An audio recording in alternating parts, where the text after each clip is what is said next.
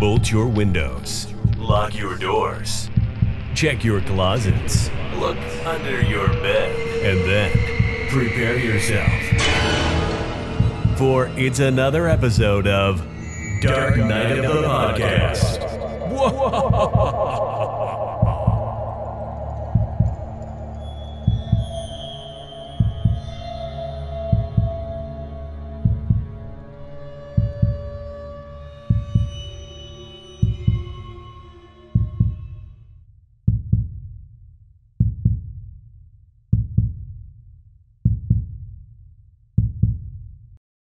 Whoa, it's Musky Madness. Musky Madness. Are you in town for the Musky Madness?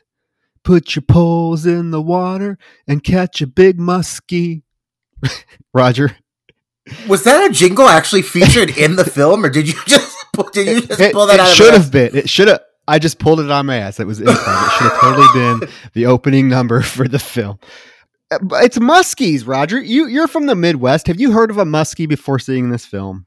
I absolutely have fucking not heard about a goddamn muskie. And let me tell you, Troy, I cannot think of anything less interesting than the events taking place within this film that involve this muskie fishing festival that appears to take place. I mean, this strikes me as very Canadian. Is this a Canadian film, Troy?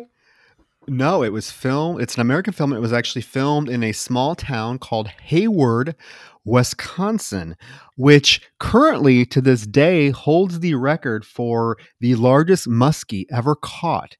The 63-pound muskie was caught by this gentleman back in the 50s. And to this day, it holds the record. And the town, this little town, Roger, is so proud of this record that they've constructed this giant fiberglass muskie in the center of their town that you see featured prominently in the film. That is, I would say, what appears to be the most expensive thing about this movie is that goddamn fiberglass muskie. But like, no matter how exciting that muskie museum may be, I am sorry.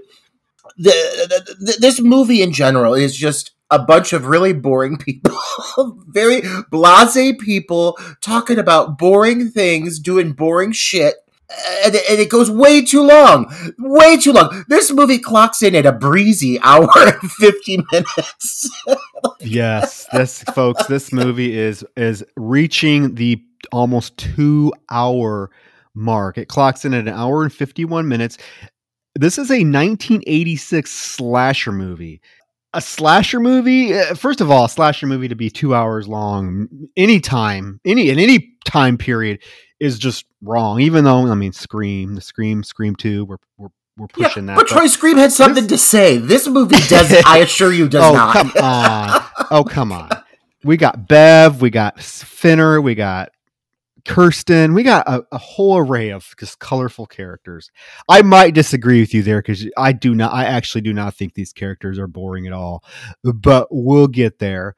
Folks, hey, welcome to the latest episode of Dark Knight of the Podcast. If you have not figured it out, we are discussing the 1986 Troma produced slasher flick Bloodhook.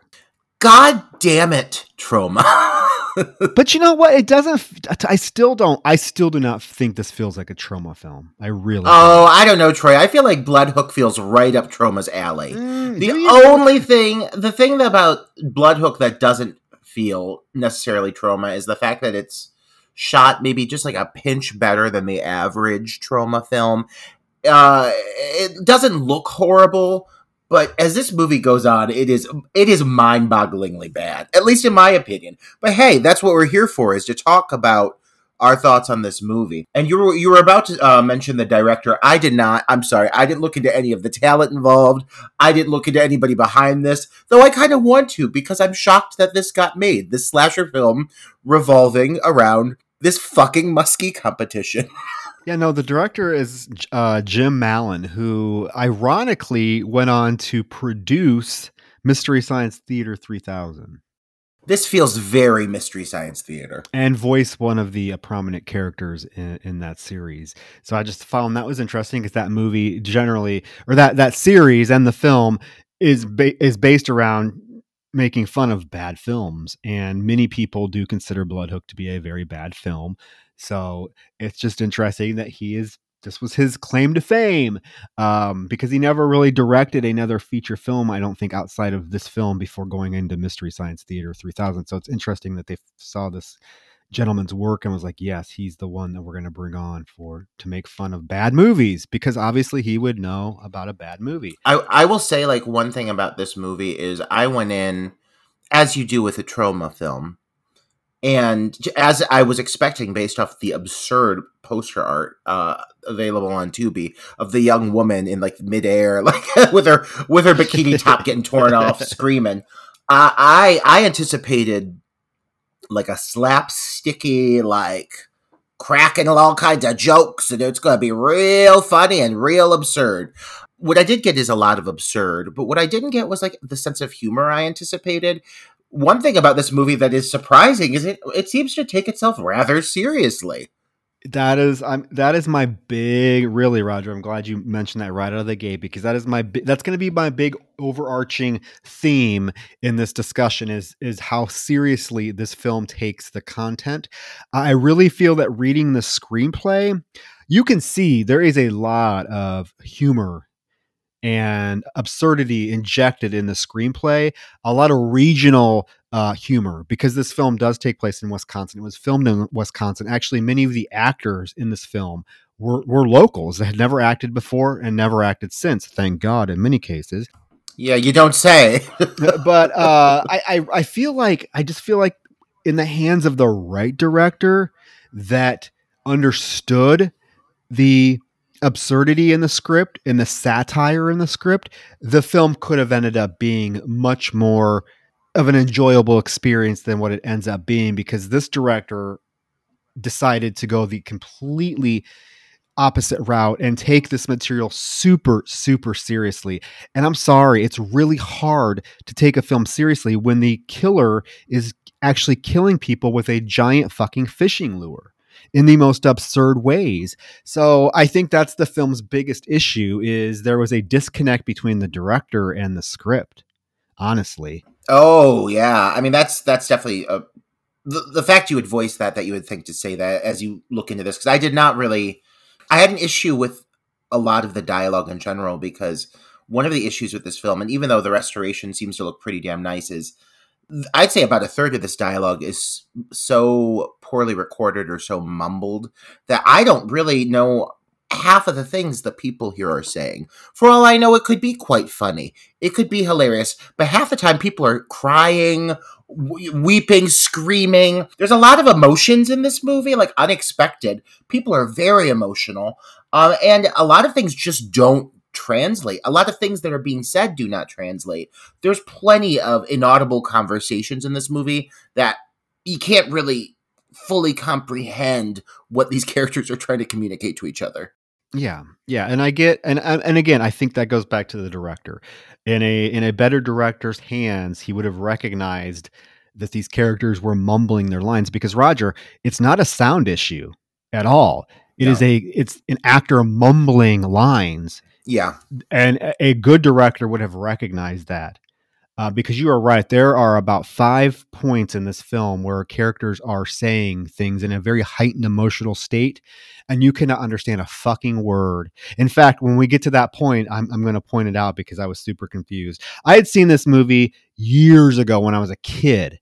I'm talking probably early 90s, and I hadn't seen it since. I just remember it. So I wanted to cover it because I was thinking of what is a good film. It's March, it's like spring break season. I just got back from a wonderful spring break vacation. Yeah. In Hawaii. Woohoo. And So I was like, when I was thinking about March, I was like, what is a kind of a good spring break themed film? And this one just popped into my mind because for some reason, and apparently I was wrong because spring break is never mentioned in this film, but for some reason I thought I remember this film taking place during spring break and this Muskie Madness tournament was going on. And that's why these kids were in town for their spring break. I totally missed the mark on that. So I apologize because this is really not a spring break film, but still it fits.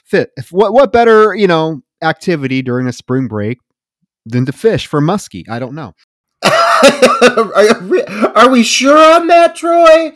But we're going to get into the film. I'm eager to jump right in, but let's do our typical, plugging of our stuff, guys. Of our wares. Because I'm really excited, and I know you are today because we checked our iTunes, Apple Podcasts, not iTunes, but Apple Podcasts. We checked and we actually have two new 5-star ratings and one actual review. Oh my God. I was tickled pink. Troy and I were strutting around. Troy and I have this gift that we send to each other that's of these goats. The goats strutting around. The goats that strut in unison. Every time we feel like we've succeeded at something, we send the goats. And today was, let me tell you, there were a lot of goats today. There were a lot of goat gifts, and there's a lot of reason to celebrate, and we are thankful for that wonderful. Thank you, Wax Dude 72 for your awesome review, and we are glad that we make your 30-minute commute more tolerable. You said some wonderfully great stuff about us, and we certainly appreciate it. And whoever gave us the 5-star review, thank you, or 5-star rating, thank you. So guys, very simple. Go to Apple Podcasts, hit the little 5 stars, submit a rating if you're inclined to write us a review, because it really does help, because there are millions of podcasts out there. There are hundreds of podcasts with gay themes running through them. We know that, you know that. And what gets us sort of to populate when people search for gay horror podcasts higher up in the rankings is the number of 5-star ratings and reviews we have. So that's why it's important to us, because, Roger and me are not professionals. We don't have any big studio or big site backing us. We're doing this out of our fucking living rooms, so it really does help us. And if you really do enjoy our content, we do have the patreon.com/Dark Night of the Podcast, where we currently have, 16 total bonus episodes, mini episodes, and full-length episodes to indulge in. So check that out. Join our Patreon. Yeah, that's a lot. It is a lot. I can't believe we've done that. I can't believe it's been that long for us to accumulate. I know, but here we are. And, it's almost April. We this year's flying by. We have some wonderful stuff coming up related to the podcast. In June, we will be, or July. It was June last year. July of this year, we will be at the Houston Horror Film Festival, which I co-run the Houston Horror Film Festival. I'm in charge of the film selections and all the film screenings. So if you're an independent filmmaker or screenwriter and you have a film, go to Film Freeway, Houston Horror Film Festival, submit it to us for your chance to screen it. I'm in charge of all that, but we have a lineup that's fucking amazing. Danielle Harris, Scout Taylor Compton, all kinds of people. So, but me and Roger will be there also representing Dark Night of the Podcast. So super excited about that. Yeah. Oh my God. Every day I'm counting down the minutes. So I think it's going to be a really good time. I know. And in 2 weeks from now, we're going to be in Vegas sitting by a pool together. Oh, the first time waking up in Vegas. The first time we have actually seen each other, because I don't know if you guys don't know this or not, but we don't live in the same cities. We record these episodes remotely. Roger's in Cleveland. Currently I'm in Iowa. Not for long.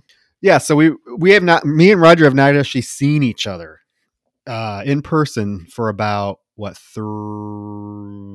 years now. It was when we filmed Teacher Shortage. Teacher Shortage we shot in 2000, was it 18? 19? So it's been, it's 18. It's been quite a while. So look at us. We thought it was time to, actually meet up and have some fun, because we've been doing this podcast for over a year now. So yeah, we deserve to treat ourselves. Exactly. So rambling on, you guys probably are like, we don't give a shit, just get to Blood Hook because we want to hear about these. But there will be an episode. That has a reason, Troy. There will be an episode in Las Vegas Don't doubt Yeah, that. oh yeah. There is a reason why we're mentioning that, and our April picks are going to be very Vegas themed as well. So, and we're gonna have a episode that we get to actually record together. So, woohoo! Anyway, we know you're dying to hear about these giant fucking muskies, and that's all. So that's all people want to hear about are those damn fish. So, without further ado, let's get into 1986 slasher film Blood Hook. Right away, Roger, the film opens with a very generic title sequence. It literally is just a black screen with white letters that turn red. Yeah. One thing that I noticed right away upon multiple viewings of this film is the opening piano / synth score right away make the film sound super serious.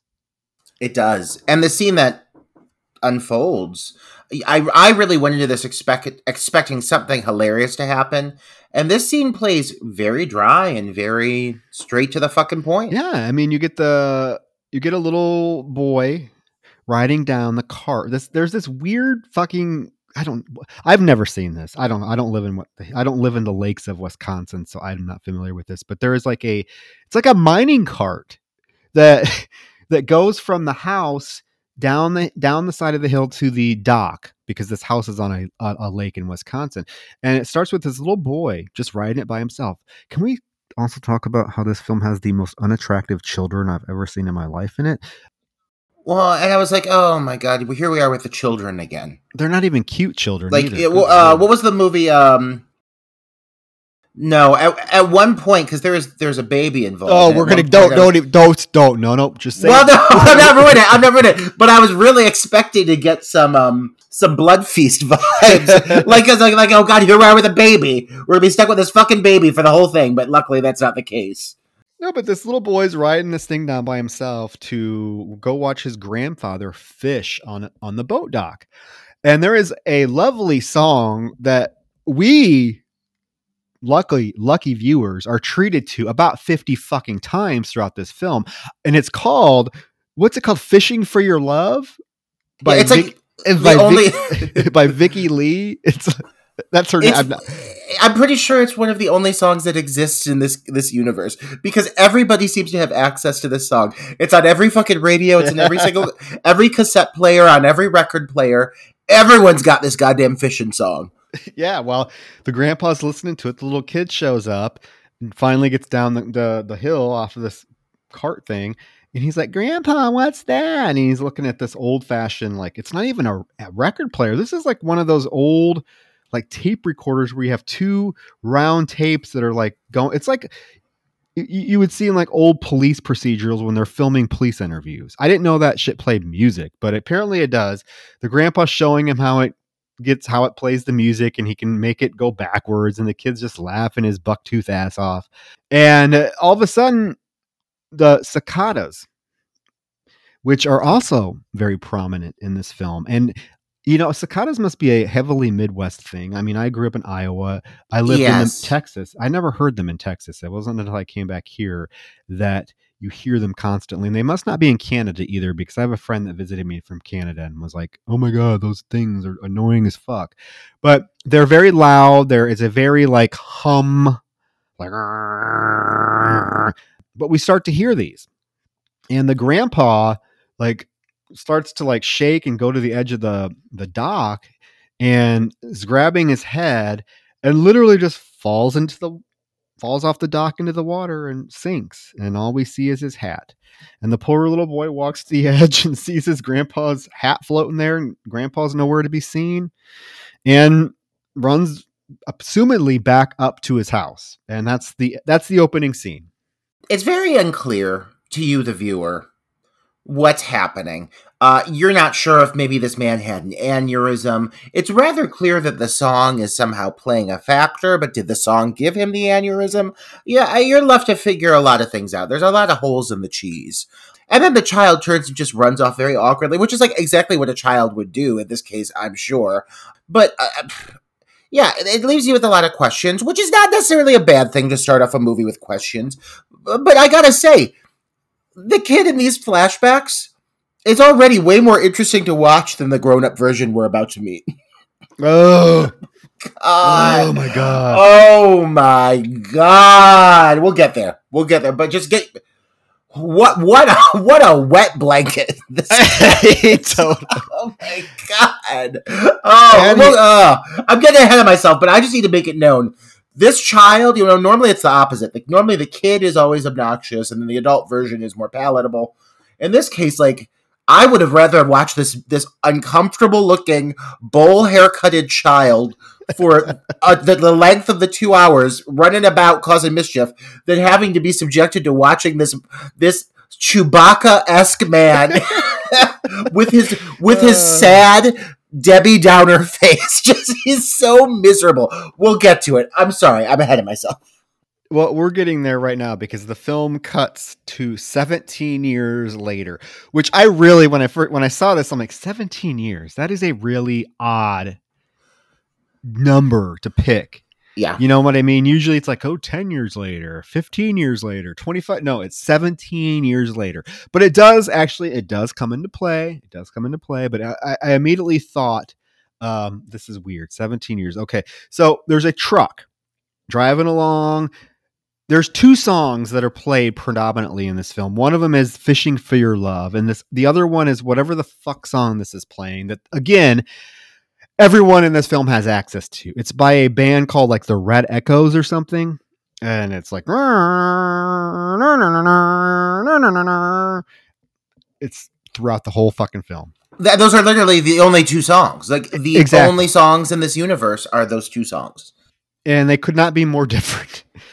No. We get introduced to our 5 main young adult characters. Okay. So we have, let's go through them. We have Finner, Rodney, who is like your cutie. I was wondering if you were going to think that. He is looking damn good. He's like playing this like Valley Boy, like exaggerated Valley Boy, and he's actually not a bad actor. And he has a gorgeous face. Like, oh my god, that face, up those close, lips. Yeah. Those are lips that need to be giving kisses. Those lips. And his girlfriend, Kirsten. Oh, this my fucking god, this broad, this prima donna. Good god, she's a pill. This girl is a fucking pill and a half. Okay, so and then we get Anne. Sensible. I like Anne. I liked Anne. I didn't like Anne the first viewing. I watched, guys. I just told Roger this before we recorded. I watched this film a total of 4 times in 2 days. I don't know how. How do you have enough time in the day? It's endless. This movie is endless. I know, but I wanted to, because it's so long, I wanted to make sure that and it does get a little convoluted. So I wanted to make sure that I was like, a little? Exactly. A little convoluted. I wanted to make sure I had all my details. I'm doing it for Ryder. I'm doing it for the audience. I'm putting myself through. This movie is convoluted, is putting it lightly, Troy. But yes, okay. Four viewings is, I would say, required for this film if you're trying to put together something that resembles a storyline. If Tubi gave those, top fan badges like Facebook does, I would have one for this film. And a first viewing, I was like, oh god, Anne's a fucking bitch. Actually, I liked her a lot by the 4th view because she is the most sensible character. Oh, she is. She's the one I can tolerate the most out of everybody. And let's talk about those earrings, Anne. Those lightning bolt earrings. Those zigzags or whatever they are. Yeah, and then we get Peter. I have so much shit to talk about Peter. I don't know where to begin. Okay. So you said you don't find this cast to be bland or boring, and I'll say this. Besides him. He's like watching paint dry. That fucker. He's like the color taupe from head to toe, including his skin color. He is just so blasé. He always dresses like he's going on safari. But I don't even listen. This cast, it's not that the majority of them are bad. That's not the case. It's not like the actors are horrible. What is, I think, the biggest problem, and I'm going to put it right out there right from the beginning because it is constant through the whole film.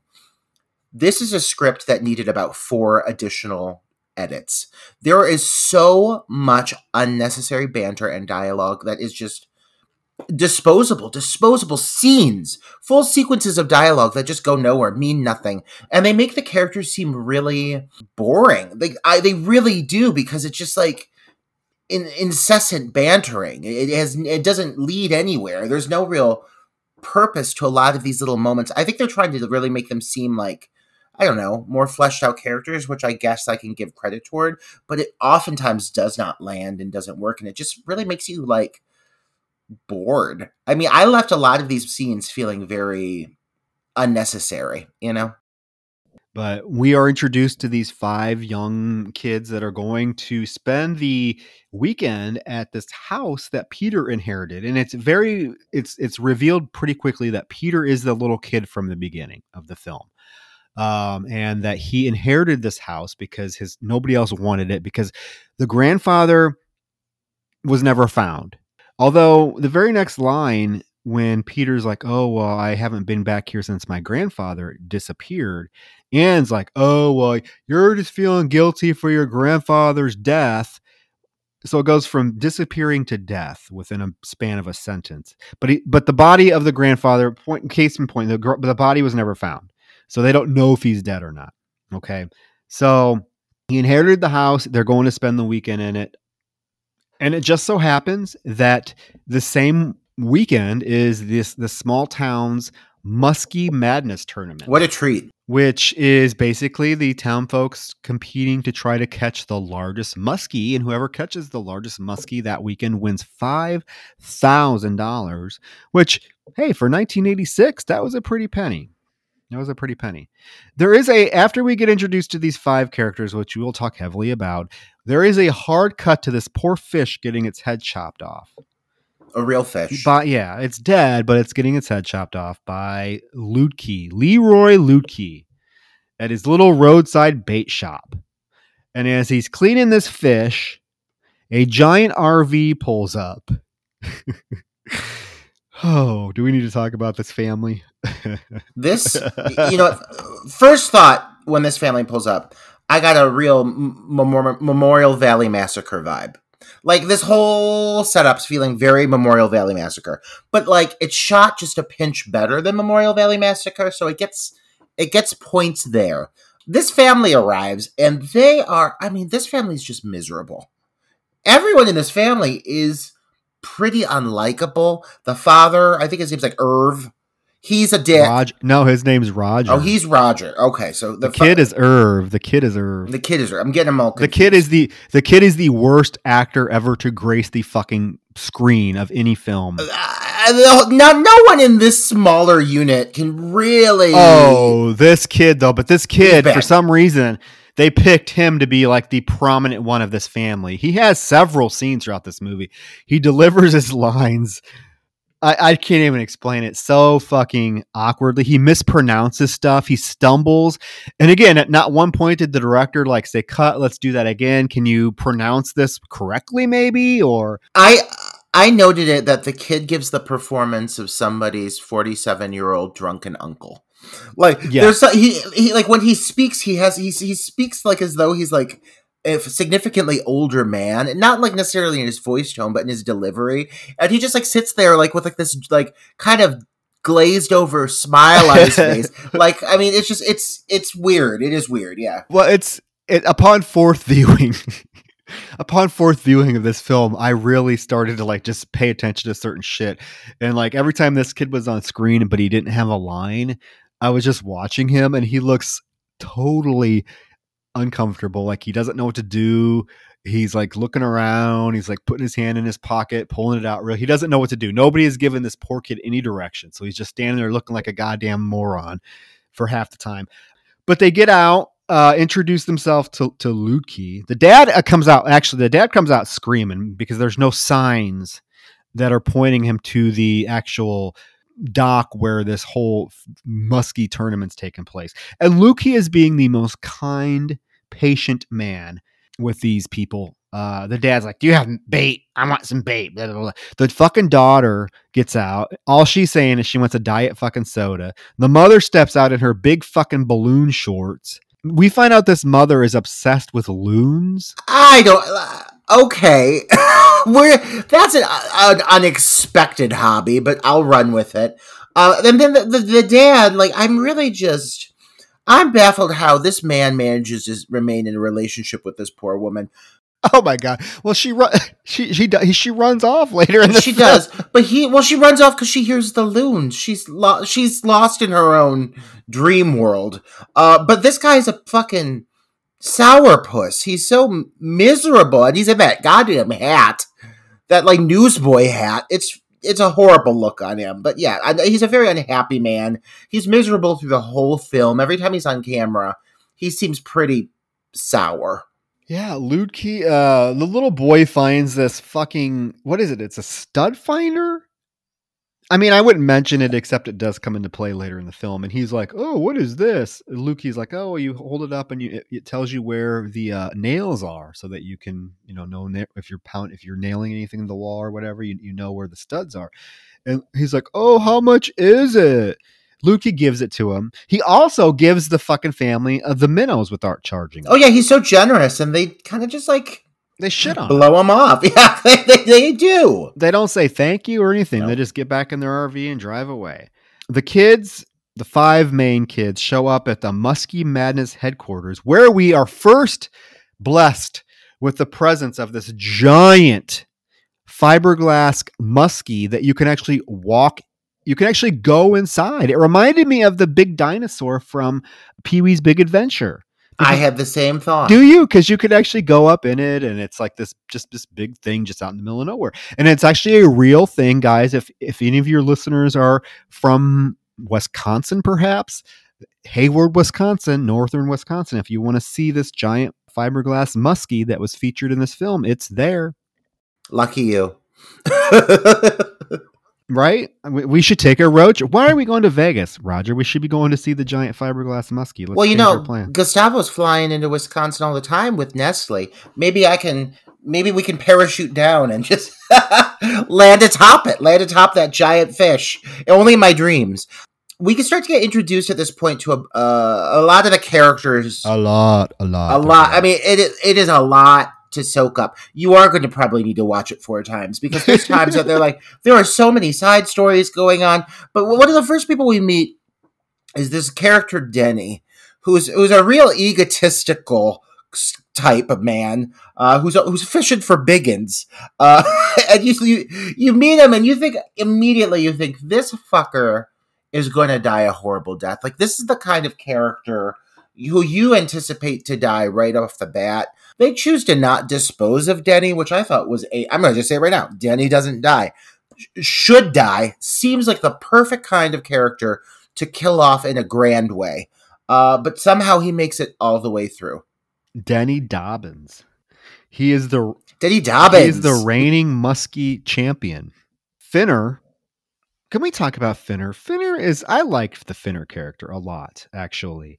I just feel like he has this nerdy goofiness to him that makes him very appealing. He's relatable. Yeah, I like the Finner character. See, so when you said, I like a lot of these characters, honestly. I shouldn't say I like them. The 2 characters that I like are Finner and Rodney. I'm going to say that right away. None of the other characters. And Anne. Okay, I forgot about Anne. But I do find, Roger, I really do. I really think that the characters in this film, even these secondary characters like Denny, are very colorful and a little bit more handled than you would see in a lot of 80s slasher films. They're given a little bit more to do. Very few of these characters are just there to die. You think about all the Friday the 13th franchise or the Halloween or a lot of the 80s slasher films where you're introduced to a character, they have 3 lines and they're dead. I will give this film credit because every character in this film, the ones that get killed, have something to do, have a moment. It's not like you're introduced to any random character and then the next scene they're dead. They're all given something to do, and I appreciate that. I might not like them, I might find them annoying, but I think that this is actually a colorful group of characters, and I dare say, and I'll stand by this, I dare say this is probably the most quirky, colorful cast of characters from any 80s slasher film, in my opinion. I think my issue, and like I touched on this earlier, but my issue is more that I feel it's not that I feel that the actors are bad, aside from Peter, because he is literally Peter and the little boy. Yeah, Peter is just he is a major issue being the leading man in this film and being as weak as he is and being as boring as he is. It definitely brings down the quality of everything else around him. I mean, that's how bad I feel he is in this. That being said, the supporting cast really isn't that bad, but the story is so bloated that I don't think it necessarily does these characters justice. A lot of times, and you know this as a filmmaker, you've had scenes that you've edited down because you've had to help the scene like pace properly or flow properly. And if you let a moment like linger too long, it like loses the magic of the moment, or it just starts to feel like there's excess. And this movie had like whoever edited this had no idea how to pace this type of film or let it breathe naturally. It feels so like so much is crammed into it that a lot of times when these people are talking about just nonsense, they're just jibber jabbering, it loses your interest. They're boring not because of the talent behind the characters, but because of the material they're working with. I did notice in the credits that and this is an issue a lot of times. I'm not saying all the time but the cinematographer and the editor in this film are the same person. That can be great sometimes. However, other times, maybe in the case of this film, it can be a detriment because if you're the one shooting the film and then you're editing it, you very well may have an issue with cutting your own work down. Does that make sense? Oh yeah, I mean, like I really think this feels like an example of someone who fell in love with their own exactly. footage. Well, it really does. If you notice, the cinematographer and editor of this film are the same person, and I really feel like that may be the issue. That so guys, same person that shot the film actually edited it. That's very uncommon. If you don't, I mean, I'm not talking down, but it's very uncommon for a film to have the same cinematographer and editor. Generally, they're two very distinct, different skills. When you have a film that is shot by the same person that then turns around and edits it, I feel like this is a case of the person being like, oh, everything is beautiful. I'm not cutting anything down. You know what I mean? Yeah, I mean, I've seen that firsthand. I've worked on those films. I've been that filmmaker. It took me a while to learn to, sometimes you just got to let shit go. It's for the betterment of the pacing of the film, They did not learn that here at all. They did not learn that lesson with this film, no. No, there is a fun little sequence where Finner shows off his fishing pole. He gets out his fishing pole, complete with a tasseled handle that he screws on. It looks like a tricycle that has all these tassels hanging on it. And he throws it into the water. He makes the target. And then this Denny character yells at him and says, "You can't use a tasseled fishing pole. That's cheating." Peter then gets his pole, throws it, totally doesn't know how to fish. It goes into some guy's coffee. Very humorous scene, right? A fishing lure landing in somebody's coffee, but it's played super serious. So you can't even really laugh at it because it's how it's shot and how the characters react is very serious. Then we are introduced to Bev. Oh, Bev. Bev is a flawed character, but I find her to be somewhat enchanting. She is enchanting. She immediately takes a liking to Finner. Gives him a hat and says, "Oh my God, welcome. I'm the hostess here. Looks like you are on track to be able to beat Denny. So here's a hat. Here's a shirt." And then she says very erotically, and she's like, "Oh, nice pole. I like it." It's erotic, but it's also demure. She's flirtatious, but she exudes like this like effervescent quality. But we find out she's kind of a hoe. We found out she's definitely a hoe, which is I actually found to be a sad twist because I didn't hate this. I didn't hate this character until her like last. I have a lot to say about that. Oh my God, I got a lot. You got a lot to say. We both got a lot to say on that nonsense. I don't know where that fucking came from. Talk about a girl who settles for less. But and speaking of settling for less, the next character we meet is the one and only Evelyn Durst. Is this fucking asshole Evelyn Durst. And I'm Troy, this actor is giving it his all. He's giving it more than his all, let's be clear. Yes, but he is acting like he feels like he is in a completely different film. You know what he feels like? Is he feels like an 80s version of Jack Black and I Still Know What You Did Last Summer when he played the Rastafarian man. Ugh. You remember that? That Yes, is the vibe I'm getting from this character because he's so out of place. He's so big. He ain't just chewing on the scenery. There's nothing left but splinters at this point. Like, he is just really taking it to another level that nobody else is on. He is so like hyper and he screams his dialogue. What is too bad is that what he is saying sometimes is very interesting, and it has a very deep meaning because I feel like it is a statement on like how veterans are treated in this country when they come back from a war, particularly like Vietnam vets, how they were treated. His whole character is supposed to be a statement on that. Yeah, a bit shell shocked. Yes, but however, it's played so over the top, and the actor is not skilled enough as an actor to really project the trauma and the pain that he has from his experience in war, that he instead thinks that screaming, incomprehensible sometimes, is how he is going to project this trauma that he had. It's too bad. It's really too bad because I feel like this is the one point in the film that was trying to make a statement, and it falls flat because the actor they have doing it was not reeled in or directed. We're going back to the directed well enough to be able to pull it off. Yeah, you're right. Any weight this character could have had or possessed is just completely lost. It's so disposable. He's made to be a very like intolerable, unlikable character. And you're right, like especially with how the story progresses, this is a character that you probably almost would want to have some sympathy for, you know? But it's completely lost in this over the top, larger than life performance that just feels very off. You're absolutely right.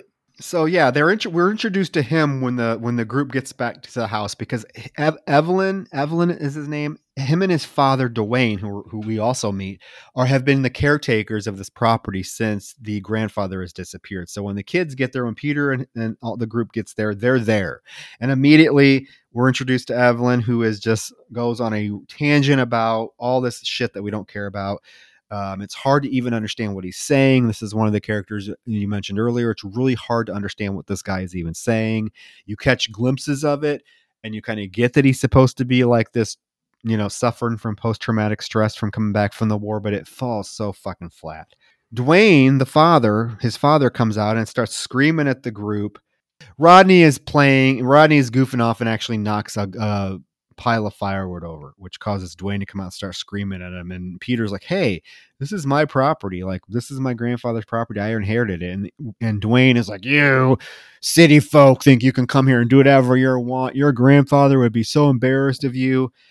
Right away, Peter's like, "Hey, you work for me now. You need to like tone your attitude down." Dwayne's like, "Oh, fuck, I do." And he like throws the key at him. He's like, "Oh, I quit." Well, and let's talk about an elephant in the room, shall we? And that's the fact that the character of Dwayne is, I'm thinking this is a man maybe in his mid to late 40s playing a character who's supposed to be late 60s, early 70s. And, this movie, it's low budget, but it doesn't look that bad. So you would think that they would have the budget to either, I don't know, procure a wig or maybe just hire a senior actor. But instead, what they do is they put this guy in like a real like old school like hearing aid, and then they like dye his hair and beard with like a shellac. Like maybe it's just because I'm watching a high res version of the latest edition that came out, but it is glaringly obvious that this man has like old age makeup and like hair coloring on to make him look significantly older than he actually is. And it's not like he's giving a bad performance, but the makeup looks drawn on, and the beard coloration is like chalky. It's like actually like you can tell that they like rubbed something in the beard to make it look white, and so the color is just this like matte bluish white, and there's no like texture or anything to it. There's no like salt and pepper. It's just one color everywhere around his face, and it looks really fake and really bad, and it really takes away from the guy's performance. And it's, again, his performance is a little bit big, but it's not awful, but this makeup just makes it so much harder to watch. They go into the house, and right away, Anne finds this fucking album and puts it on the record player, and it's that "Fishing for Your Love" song that we heard in the very opening of the film. It's already back. This song is everywhere. Yeah. This must have been like a hot hit also back in the day, this house, Troy, this house is the kind of house that the movie Sledgehammer really needed to get their hands on. Oh yeah. Like, this is the kind of house they wanted for Sledgehammer, but instead they had like a ranch. This is like a cabin in the woods, and it's actually a pretty cool setting. Yeah, I like the house. They play the "Fishing for Love" song, and Peter goes out to the patio, and he has a flashback of when he was a child and seeing his grandfather fall into the lake. We do then cut to that evening, and the entire group is at a restaurant that apparently serves only fish, because everyone here is eating fish. What in God's name is Kirsten wearing in this? She is sequence? Dressed as like Katharine Hepburn going to the Oscars in 1950. She has this white silk scarf wrapped around her head. Kirsten is such an odd character. She's very weird. Yeah. And everyone seems to compliment her on her hair. And to me, it looks like a goddamn mop. Yeah, I mean, she definitely isn't like, I don't know, taking me by storm with her beauty or anything. You know what I mean? No, but everyone's like, "Oh, I love your hair." And it's like, okay, it looks like a fucking perm gone wrong. Like, I don't understand why everyone is like complimenting on her hair. Yeah, and then there's also her makeup. Like, the factor of her makeup. It's like electric pink and purple at all times. It's so bright, it's almost like neon in the camera. Yeah, so they're eating fish at their restaurant. I don't know. This is an odd scene. Rodney gets up to play the jukebox because it's playing just some old people songs. So he's like, I gotta get some energy up in here. And as he gets up, I don't know her name. I'm just gonna call her Loon Lady. The Loon Lady like glares at him because he looks so out of place, where he really doesn't look that. Like, the only thing out of place with him, he's wearing a long dangly earring. Yeah, he looks like the way an average gay man would look today, which is very 80s. He's got a see-through kind of mesh pink shirt, but he looks fucking good in it. I think that old lady's gawking because she wants a bite of what she can't have. Oh, but yeah, she's gawking and glaring. We cut to their table, and this is the same family that was at the bait shop earlier. Okay, so the daughter is complaining about eating fish. Again, there's this conversation where this mother wants to see On Golden Pond again, but she keeps saying Peter Fonda was in it. And her little son, Irving, has to correct her and be like, no, it's Henry Fonda. This is a perfect example of what I mean when I say that there is dialogue in this movie that makes the characters way more boring than they need to be. I don't give a fuck about anything they're talking about. I don't care about any of the Fondas. All I care about are people dying. And for the love of God, just kill this whole fucking family. They're so difficult to watch at times. That child. You're right, that young boy. He's so bad. Just kill them. Well, they're so disposable. The mother starts actually doing loon calls in the middle of the fucking restaurant. Here she's giving Rodney a dirty look for what he's wearing, but she is loudly doing these loon calls in the middle of the restaurant, talking about how the loon is her favorite creature and they're so majestic. What is a loon? I think it's a bird. It's a bird. Correct? It's a sort of bird. That's what I thought. This isn't my forte. Loon calls. And then she runs from the goddamn restaurant in that let's talk about the ensemble. Well, because the husband makes a joke. Well, I don't think he's joking. He's just an asshole. He's like, well, I've had to be with a loon all day. And she's like, how dare you disrespect me? Peter Fonda wouldn't talk to Katharine Hepburn that way. This man is a dick, but he's no wonder he's so miserable, because he's stuck with this dowdy frumpy woman who's really looks about 20 years his senior. No wonder this man's so unhappy. Well, I love her shorts. You would. these big khaki shorts. They look like she's wearing a tent. Yeah, they're massive. I mean, you and I could sit in either thigh. So she runs down to the goddamn pier with making her loon call, and after talking about Elvis Costello and owls, like literally, this dialogue is so mundane. It's so mundane, but she runs down to the pier making her loon calls, and Peter's watching her from the window. But do you see how happy she is that they're responding to her? This is like the moment of her life. She's slapping her thigh when the loons are responding to her. This woman goes out in a state of bliss. I'll say that. 'Cause, I mean, she's about to die, but she goes out at a peak moment in her life. I don't think it could be better for this woman. Yeah, and so begins the first of very many awkwardly edited death sequences. And I don't know that you could have maybe done this. Well, you could have. You could have absolutely done this better. Yeah, I was gonna say, but with the footage, I don't know.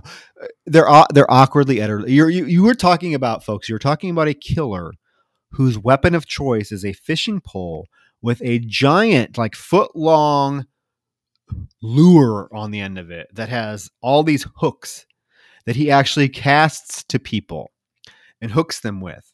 I think budget limitations probably played a big part in how awkward all of these death scenes look, because this one is literally ridiculous. She gets the lure wrapped around her neck, and you see like the fishing pole start reeling her in, and there's this really comical scene of her like spinning around. It's edited in a way so that the fishing line gets caught around her neck, and she starts getting twirled around in circles because he's like trying to reel her back. But the thing that is confusing is it doesn't necessarily hook her. You don't see a hook involved. It's just the line. So I don't there's not any blood. That's not like she's getting hurt or anything. She just gets yanked back into the water. It is very lackluster. It's very confusing as to what actually takes place. Yeah, she spins around like 4 times and it's very awkward. Her hands are out and she just does this twirl. It looks so unconvincing. And then she dives in. She dives in. It's not even it doesn't even look like she was pulled in. This woman literally does a dive into the water. And that's it. And Peter saw it and he thinks he's like, oh my God, I just saw something. And everyone comes out and just accuses him of being drunk. It is a scene, I will say, after because this was my first time viewing this movie. After seeing this scene, I did think, is this really what I'm going to get with this movie? Is this how people die here? People just get hooked and lured and yanked into the water, so you don't actually have to see any aftermath? And I'd say a majority of the time, listeners, for those of you who haven't seen this, yes, it is exactly what happens. There is some blood, there is some more violence as it goes on, but a lot of times it's just people getting snared and yanked into the water by a fishing pole. It's exactly what it is. Although I think when the gore, there's one scene that actually makes me cringe. Really. Oh yeah, there's a few. Yeah, and we'll get there. But we now cut to Denny Dobbins, who is. We find out he's a cheater. He actually raises his own muskie. Feeds them, raises them to get them really big. He feeds them lots of shit so they get really big. He's talking all sweet to it and shit. And he puts this red clip on it so that he's able to identify it when he goes out to try to catch it, right? He's a cheater. And he talks to that fish for way too long. Oh my God. Yeah, it goes on forever. Oh, you have look at that beautiful white belly on you, baby. Oh. It's like he wants to fuck it.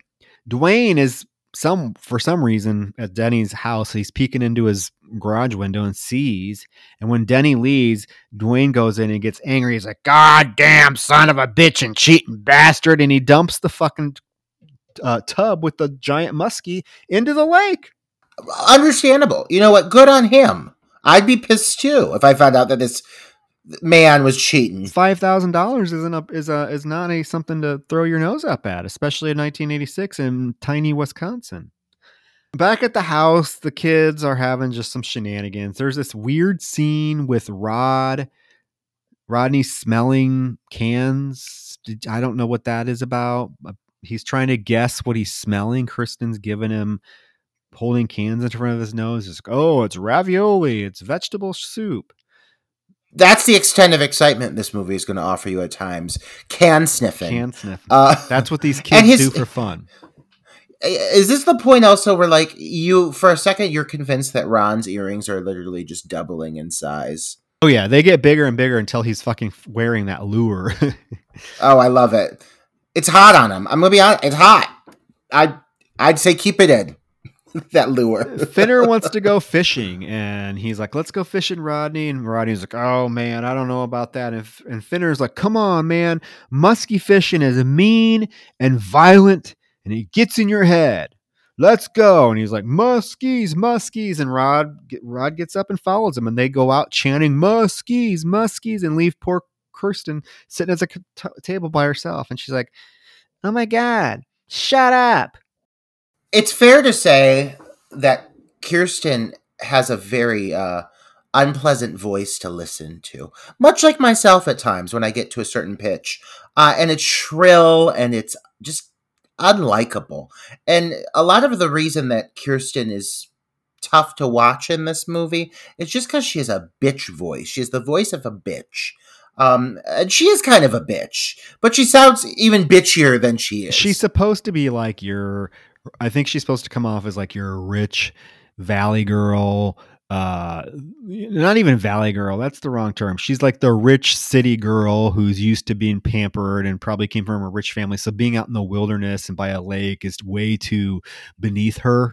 That's how she comes off, because she's bitching about everything the whole fucking movie. Anne and Peter are upstairs, and this is really the first scene that you get to realize that Anne apparently is a psychology major, and she loves to psychoanalyze poor Peter.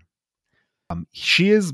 I like this about Anne. Like, doesn't hold back. She's like, you were hallucinating.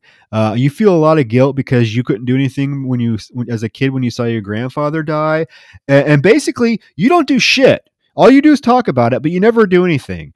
You don't make music. You don't tell anybody what you saw. You're basically worthless. And it's true. She's dead on. She is. And he's like, God damn you. And he storms out. All this character has the capacity to do throughout the entire course of this film is whine. Peter is whining and being frumpy and dumpy and sad the entire film, the whole movie. I could forgive it a little bit if two things, and neither one of these are true with this guy, and I feel bad, but I could forgive it if he was attractive. Well, I was going to use that as my B, so it didn't sound like a superficial bitch. Well, I know exactly. I'll sound superficial. This guy's hard to look at. This guy, he always looks so forlorn. Okay. I imagine this man looking out a window on a rainy day and just sighing. You know what I mean? I was going to say A, if he was a good actor. Okay. And then B, if he was attractive. He's neither. No, he's not. He's neither. No, he's... And you know what? Or C, if his character somehow, some way redeemed himself at some point in the movie, no. I could maybe get over it. But just be warned, listeners, he never fucking does. In fact, he becomes more unlikable. The more the movie goes on, the more intolerable this individual becomes. Well, he goes downstairs, and we get this quick moment where Kirsten flirts with him, and it's like becomes a very regular thing. She's always flirting with him throughout this movie.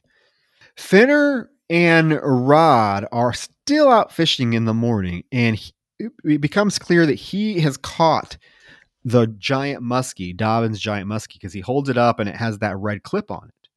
And now we do see that Rod is now wearing a lure for the earring. It's the lure that they caught this giant muskie on.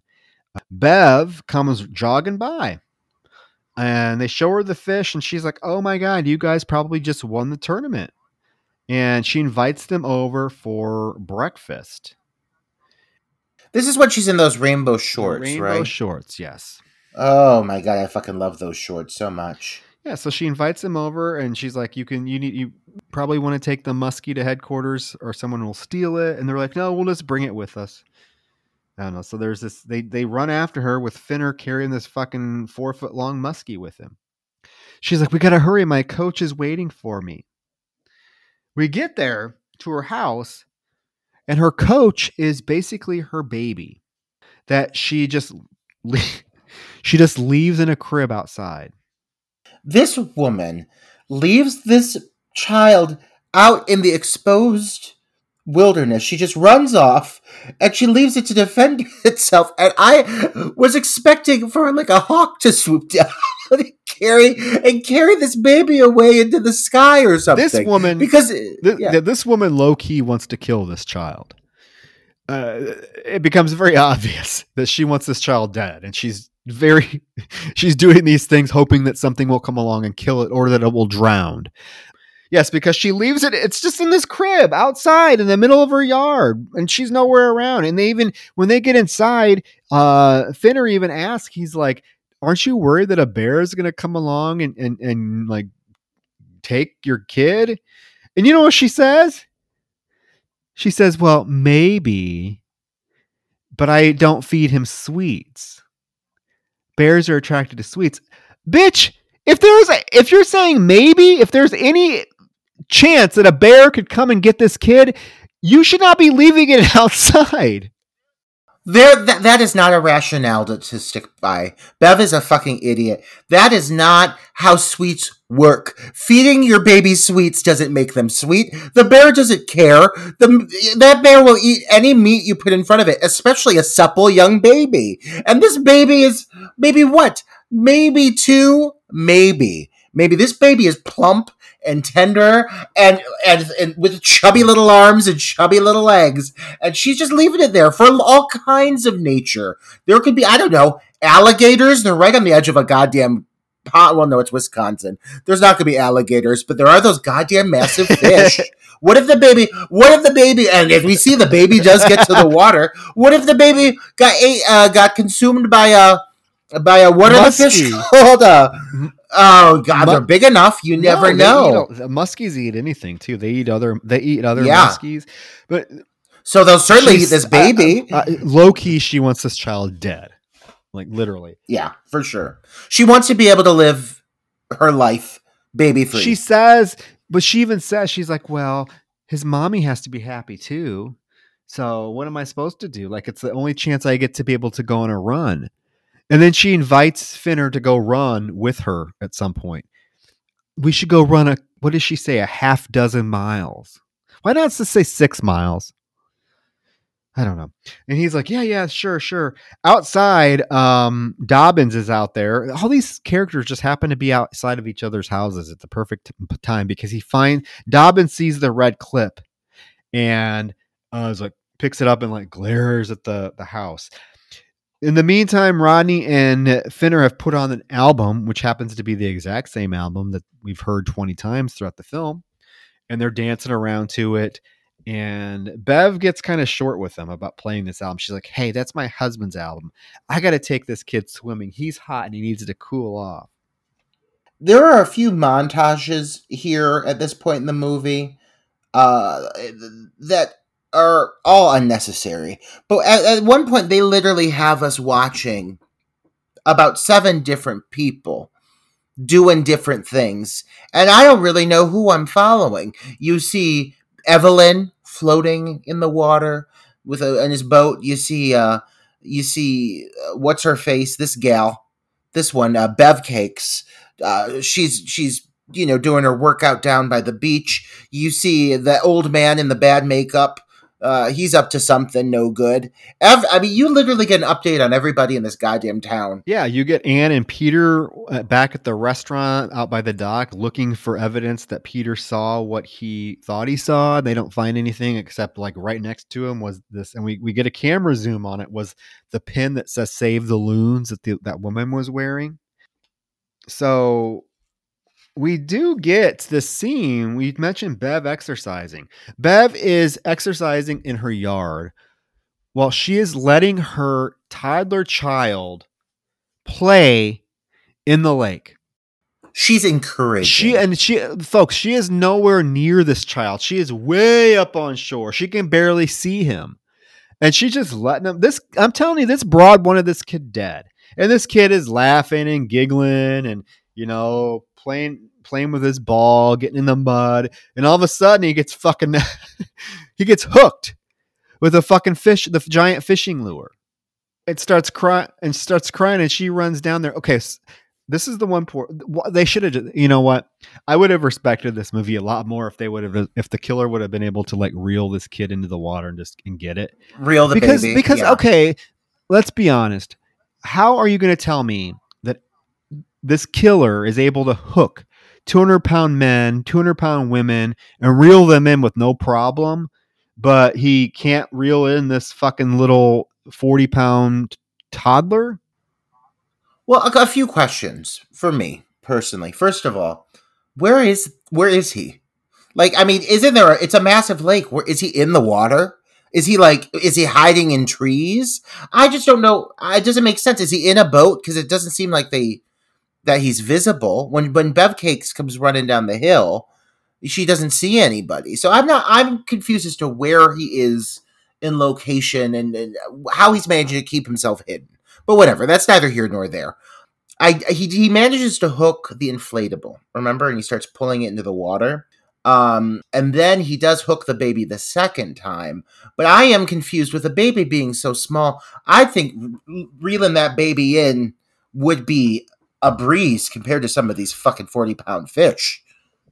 Or a 200-pound woman. Yes. I would think that would be very easy, but the baby somehow manages to defend itself. With a mother like that baby has really learned to be independent from a very young age, because that mother she's smiling and giggling and hoping that he floats away. Well, she runs down and gets the baby out of the water and runs away screaming. Yeah, she's freaking out, and it's like, yes, ma'am, that is absolutely your fault that your child is injured. Absolutely. It's what you wanted. You've been trying to kill this child since the movie started. Why are you pretending now you care? Rod goes to Wayne Durst to ask him to borrow fishing gear, and we get this ominous, Wayne saying, "You're from the city. All you do is bring tragedy and acid rain and other stuff that tries to kill our lakes."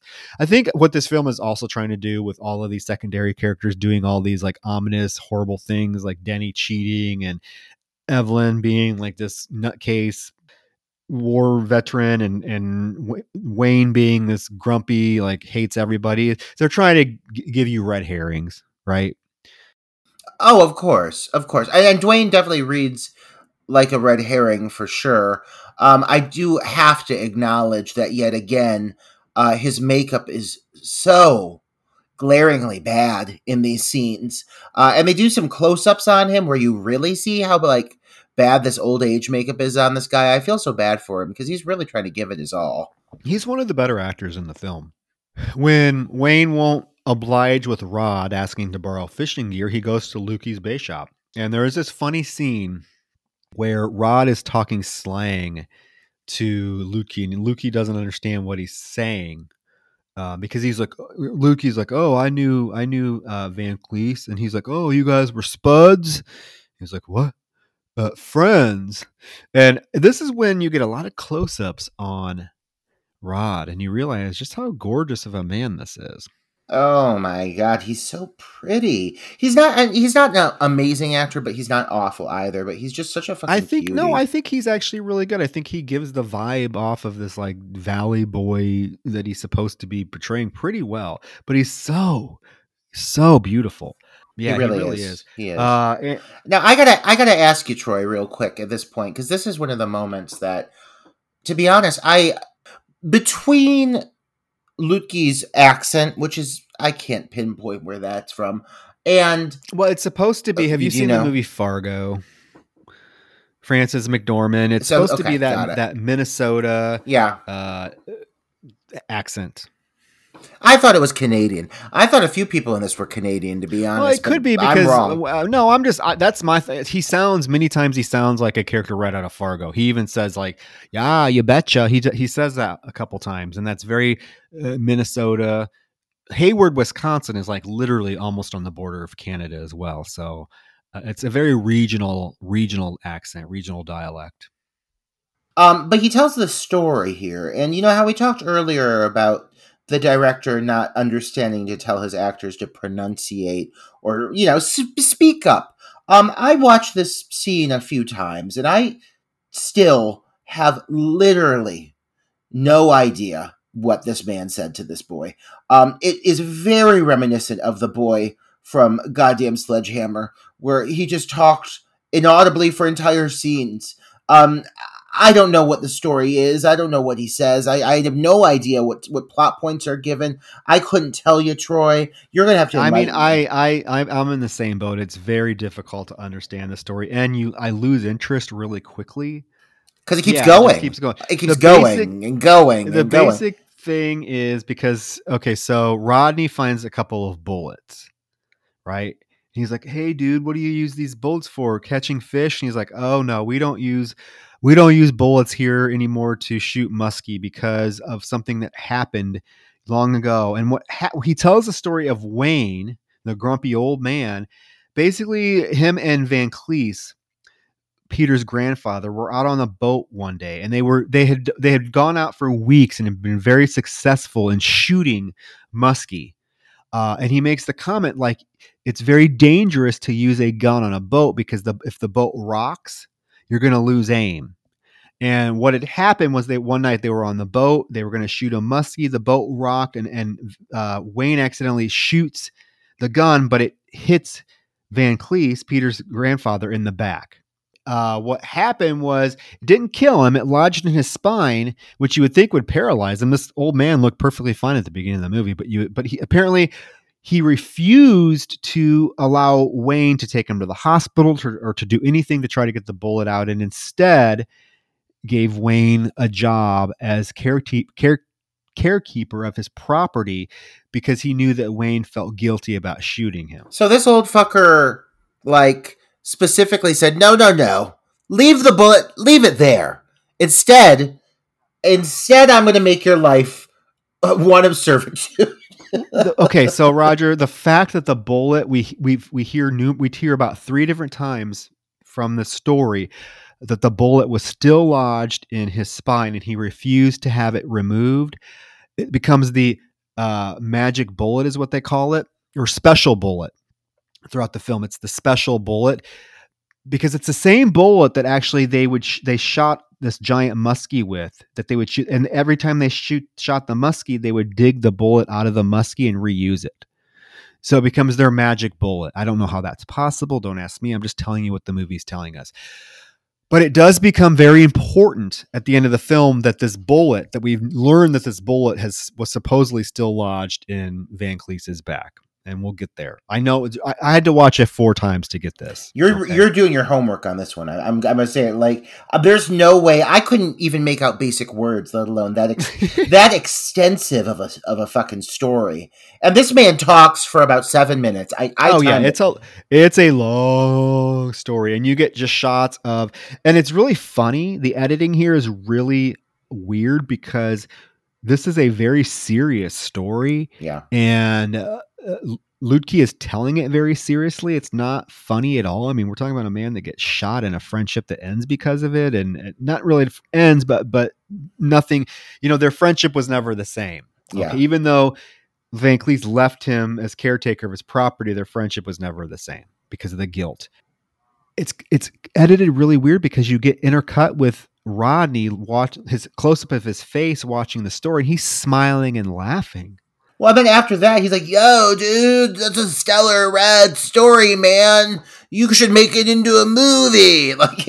Yeah, he really is the complete, if you're trying to create a serious, dry tone with the sequence, having a character like Rodney involved is completely undoing any of that because he's so high tides, bro. He just talks like a freaking a preppy boy. He has all kinds of slang terminology, and he's the antithesis of what Leroy is, so it makes for a very strange scene. But one thing I kind of liked is that they were giving Rodney some extra focus. I really thought he was kind of going to be stepping up to be what would I think make a pretty fun, enjoyable male lead-esque character. And so what happens coming up here is actually very disappointing. Yeah. Well, Lutke does then say, thank you for listening to my story. Hey, I'm gonna do you one better. I'm gonna tell you about my secret fishing spot. So he tells him where to go. He's like, that's my secret fishing spot. Don't tell anybody you're going to be there, but that's where you're going to catch, some awesome fish. And of course, Rodney's like, yeah, man, thank you, and leaves. And he's like, I'm going to use these bullets for earrings. Okay, Rodney, you do that. We do get this quick scene of Anne meditating while Kirsten is bitching about everything under the sun. She's bitching about how fishing is gross, the lake is boring, there's nothing going on. Anne is like, you know what? Go shut the fuck up. Basically, because Kirsten's like, oh, what are you meditating about? Are you meditating because Peter is being so antisocial? And Anne's like, you know what?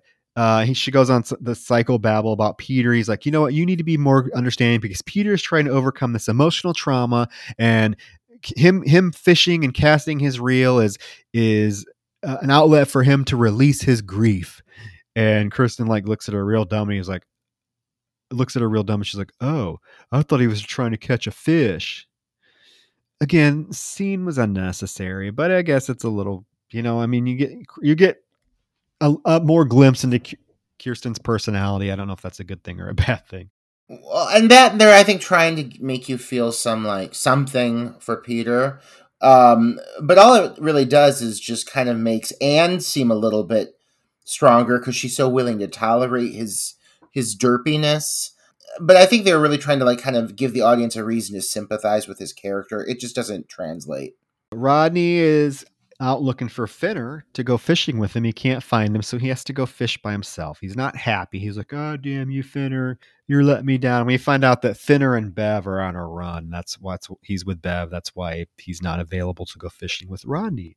Rodney goes out on the boat, gets in the lake, and then we get this nice little shirtless scene of him because he took off his shirt, jumped in the lake in his jeans. That sounds so uncomfortable. I know. Why didn't he just take his jeans off? Everything would be sticking and lodged in things in your crotch area, peeling them off, and you know what I'm saying. With your ball sack gets wet and it sticks to your thigh. Okay, I'm going too far, but man, you understand. Yeah, he gets back on the boat, turns his boombox on. It's playing that same fucking song. Do do do do do do do do do. He lays down. There's this beautiful shot of him looking down on him. It's very a Kevin Bacon shot in Friday the 13th that I replicated in one of my actors in Party Night, where they're laying down and the camera's basically looking down on them. They have their arms around their head. We see that for a minute, and then he gets up to wipe his face off because he's sweating, and we see that the giant lure lands on the chair that he was laying on.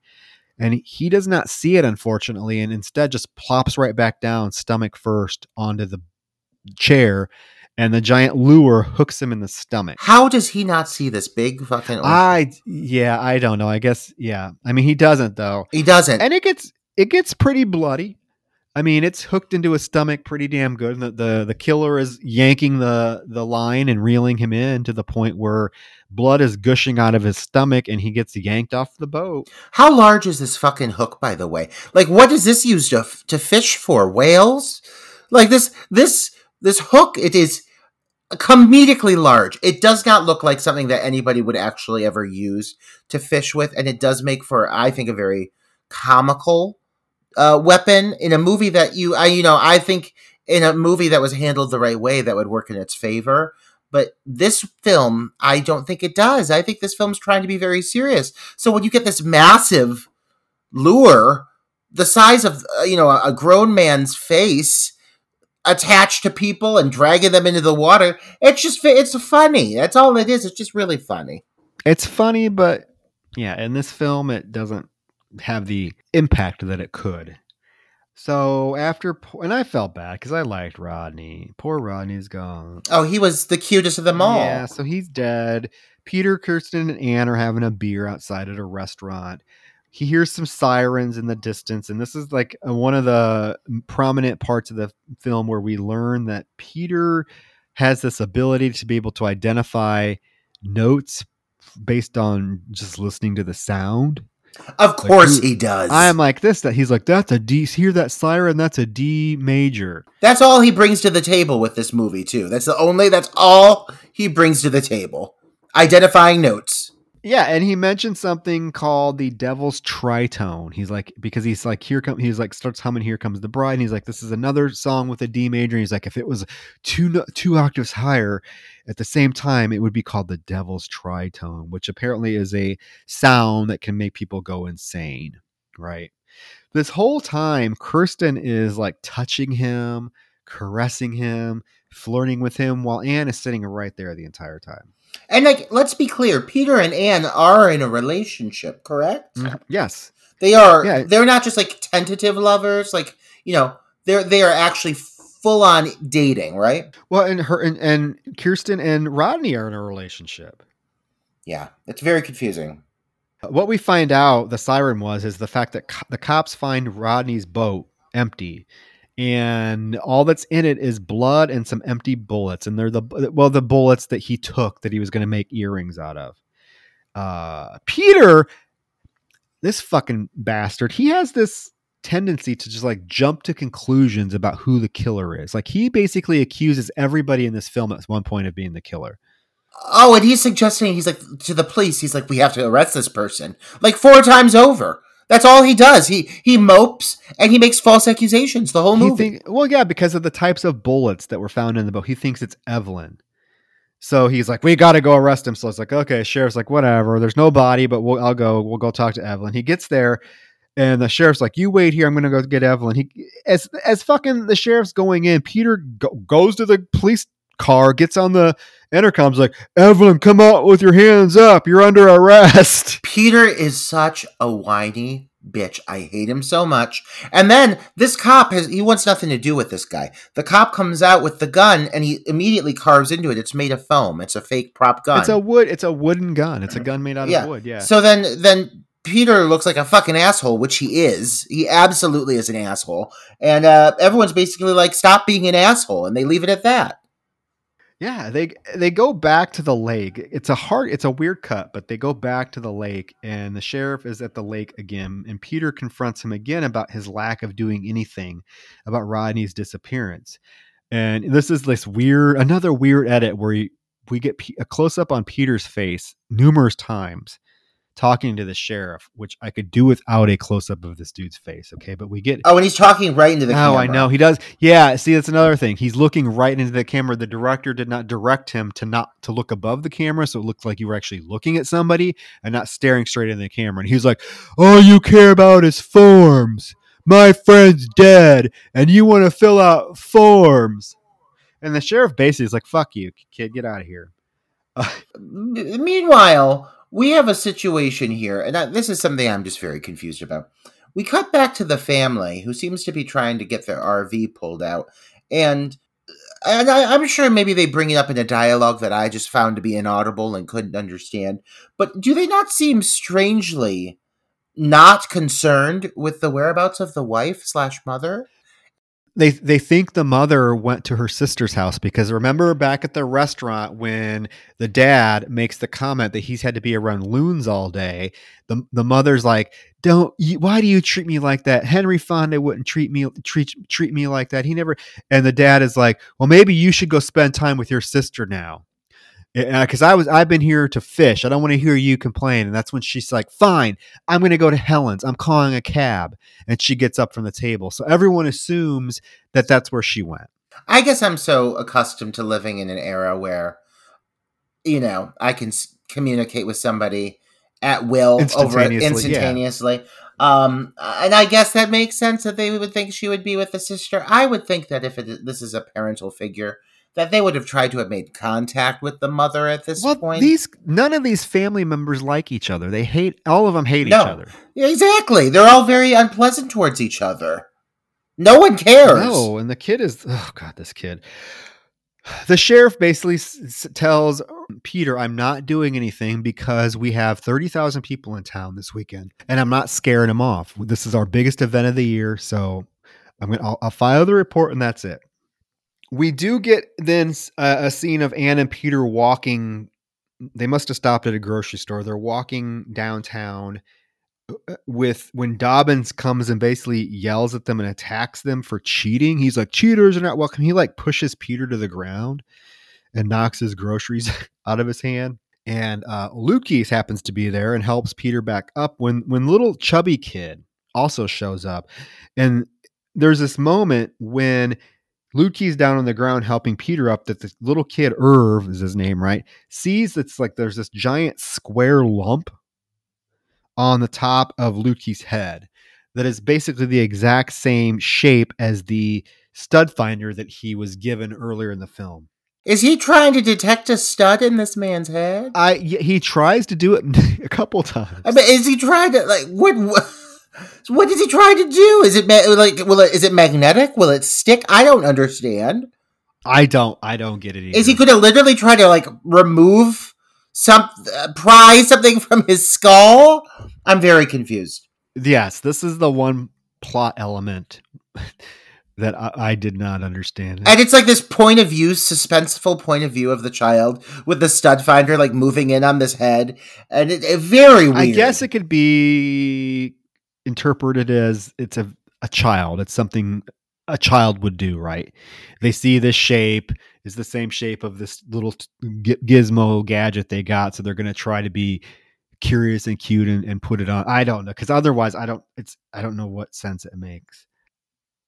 We now cut to Kirsten riding that cart down to the dock. Oh my God, Troy. I think these moments in this goddamn lift are somewhat suspenseful, but it takes people so long to get to the bottom. And in this moment specifically, Kirsten is just babbling to herself because she's sad because her boyfriend's missing. And earlier she had a moment with Anne where she screamed something that I didn't understand at all. I didn't either. She was like, and now she's sitting there rocking in this fucking lift, murder, you don't know anything this girl's saying. Yeah, I could not. I turned the volume up and I could not understand what she was saying. There is one point where she says, I did catch one thing, and she does say, "This sucks. I really liked him." So she's convinced he's dead at this point. So in order to calm herself, she takes the lift down to the waterfront to go sunbathing and swimming, as you do after losing somebody. People in this film do not cope with losing people in normal ways, by the way. There's another moment later on in the film when you suspect somebody is dead and somebody else makes some really weird choices with how they opt to deal with it. But so she gets down there, she's just floating in the water, just floating around as that killer's just coming up behind her and trying to hook her. It's super anticlimactic. And then if it couldn't get any more anticlimactic, it just cuts. It just fades. There's a quick dissolve before she gets stabbed. This is a really bad edit. The lure hits her and she realizes that someone's trying to hook her with this giant lure, and she falls off the raft and screams. And then, she looks at something and screams, and it just cuts. It's very poorly edited. It's weird. And I think that's one of my biggest issues with this is if you're going to try to treat this movie like a serious horror film, goddamn, this is the least intimidating weapon possible. It's the chances of the killer actually getting his victims are surprisingly slim to none, yet somehow, some way, he always manages to hook them. But in this moment with her, he throws it at her, she somehow manages to miss it, and we don't really know what happens. But you do think he got her? No, well, yeah, there's this whole scene where a montage of Wayne out on the boat sharpening his. He has the exact same size lure, and he's sharpening the hooks with this file. So it's really painting it to be like Wayne is the killer, right? Because right after she screams into the camera and it cuts, we see Wayne carrying this bag from his boat and putting it in a cooler and dumping ice on it. He's like, "I finally got that bitch." However, it is very clear that this bag is not the size of a human being. I mean, this bag is literally about 2 foot long, but they're trying to trick you to make you think it's a full-grown adult woman that this elderly gentleman is carrying out of his boat. Yeah, it's not a successful distraction whatsoever. Like, you know this guy's not the fucking killer. But they sure want you to think it. Meanwhile, we got Bev and Finner. They're running. They're being healthy. They're exercising together. And Bev wants Finner to dick her so bad. This girl just wants that dick so bad. And you know what? She gets it. She gets it. She very flirtily, when they get back to the house to jog, she's like, "Oh, it's sit-up time. Hold my ankles." And they do sit-ups, and they get really close to each other's face, and finally they kiss. And they fuck. But after they have sex, Roger, does she not seem a tad dismissive of him? Oh yeah, she's playing games. She's like, "Well, I'm sorry. I have things to do, so you're just going to have to go." And he's like, "Oh. Well, maybe I can see you later." She's like, "Well, maybe I'm busy." And he's like, "Oh, okay." And she's like, "Well, don't get all upset, Finner. I like you. How about midnight?" I'd be like, "Bitch, my old ass is in bed at 9:00. I am not coming to your fucking house at midnight." What are we doing at midnight? What is it? What are we going to do? Watch that baby? Fuck that. Fuck you and fuck that baby. There ain't no way. Yeah, we'll take the baby. We'll drop the baby in the pond with the fish, and then we're going to leave it at that, because I don't want anything to do with that goddamn baby. And if you're trying to find someone to help raise your baby, you're barking up the wrong tree, my friend. Exactly. So he mopes away, and she's like, "Okay." Back at the house, Anne and Peter have realized Kirsten has gone missing, because all they found was that sensible 20s shower cap that she was wearing with the flowers on it. And he's like, where could Kirsten be? And Anne's like, "Why, do you miss her?" No, I'm concerned. Well, I think Anne is caught on. Sure. But now's not the time, Anne. I'm sorry. Like, people are, there is blood. There's blood in the water. There's literally blood in the water in that goddamn little canoe that they found. People are missing. There's multiple people missing. I get it, Anne. Like, we'll address this later. But right now, I don't know if now is the time to finally confront the issue that is your frumpy boyfriend. So she goes off bitching about the cicadas, because we can hear these cicadas. And she's like, "These are fucking annoying me. All you hear is these cicadas. They get louder, and then they shut up, and then you don't know if they're going to start again." And Peter's like, "Well, we should call the sheriff." So he picks up the phone to call the sheriff. The phone is dead. And he's like, "God damn, it's not hooked up." And Evelyn comes in and like starts yelling about, "Of course the phone is dead. It's the vibrations, the military experience." Goes on this long rambling rampage that I don't even know what he's fucking talking about. The basis of it is he thinks like government's trying to control people through vibrations and sounds, blah, blah, blah. I don't know. His dad comes in, Wayne comes in, yells at him, and basically says, "Evelyn, you're nothing but a fucking loser. You need to quit blaming all your problems on being a veteran." Then on top of that, the father then has like an emotional breakdown to Anne. He just starts crying. And again, I didn't understand what he was saying, but all I know, he goes from being really pissed to weeping. Well, this is when he tells Anne and Peter the story about shooting Peter's grandfather. The exact same story we just heard Lutke tell to Rodney. We get repeated verbatim in this scene. I thought so, but I didn't. I wasn't going to think they were going to give us the same nonsense, but here we are. It's the exact same story. It's the exact same story with the emphasis on the fact that he would not have the bullet removed from his back. So now little Irv, that little fucking kid, is at Lutke's stealing shit out of the cash register. Just being a nosy little fucker. He comes across a metal helmet that has a bullet hole in the top of it. And he's trying, as Lutke is bent down feeding his minnows, he's trying to still put that stud finder on Lutke's head. He doesn't get to, because Lutke gets up and he's like, "You should be at home. It's 10 o'clock. Come on, I'm taking you home." We cut to Finner walking on his way fishing. He walks by Bev's and he hears laughing from her house. So he goes up to her house and looks in the window. And what is this whore doing?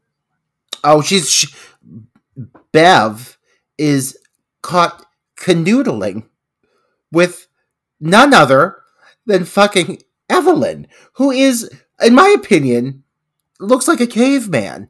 Like, Evelyn is so homely and very unattractive, and she's all over him.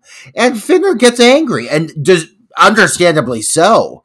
I mean, Finner deserves to be pissed. And how is this even a plausible plot twist? Because Bev is an attractive girl. What is she doing fucking this gap teeth? No offense to this actor, but this very, very tough to look at individual. I don't know. And then if I was Finner, I'd be pissed too, because this is who you told me you couldn't hang out with me tonight because you want to fuck this guy, this crazy. I mean, that's gotta be, it's gotta be a big dick, because there's no other explanation for why this attractive young woman would make time for this ape of a man. And meanwhile, I just want to put it out there for the audience. I just want it to be known at this point in the film, there are still 50, not 15, 50 minutes left to go. There is still that much development left to happen. Uh-huh. We do get Irv's dad, Roger, stuck out on a boat. It won't start. He is talking to himself like, oh, this is fucking great. And he starts blowing an air horn to try to get someone's attention, but nobody is offering any help because it's the middle of the night. And he gets up, unbuttons his shirt for some reason, and is immediately hooked in the stomach with this giant lure.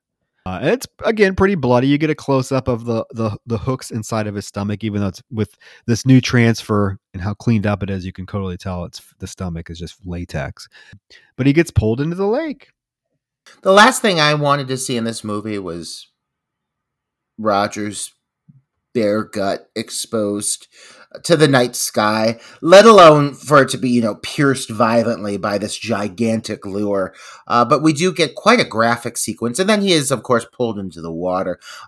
Prior to this moment, there was a sequence of pure seduction taking place between Anne and Peter, in which Peter is just sitting there sulking, as he does, and Anne is comforting him by petting him like a sheepdog. And then she proceeds to just whip out her bajungas for him. She just takes her top off. And it's this moment, it's so uncomfortable, Troy, and I really wanted to take a moment to talk about this. Peter has to help her disrobe, and in the most robotic, unnatural way possible, he helps her lift her top, and then proceeds to start to kiss on her.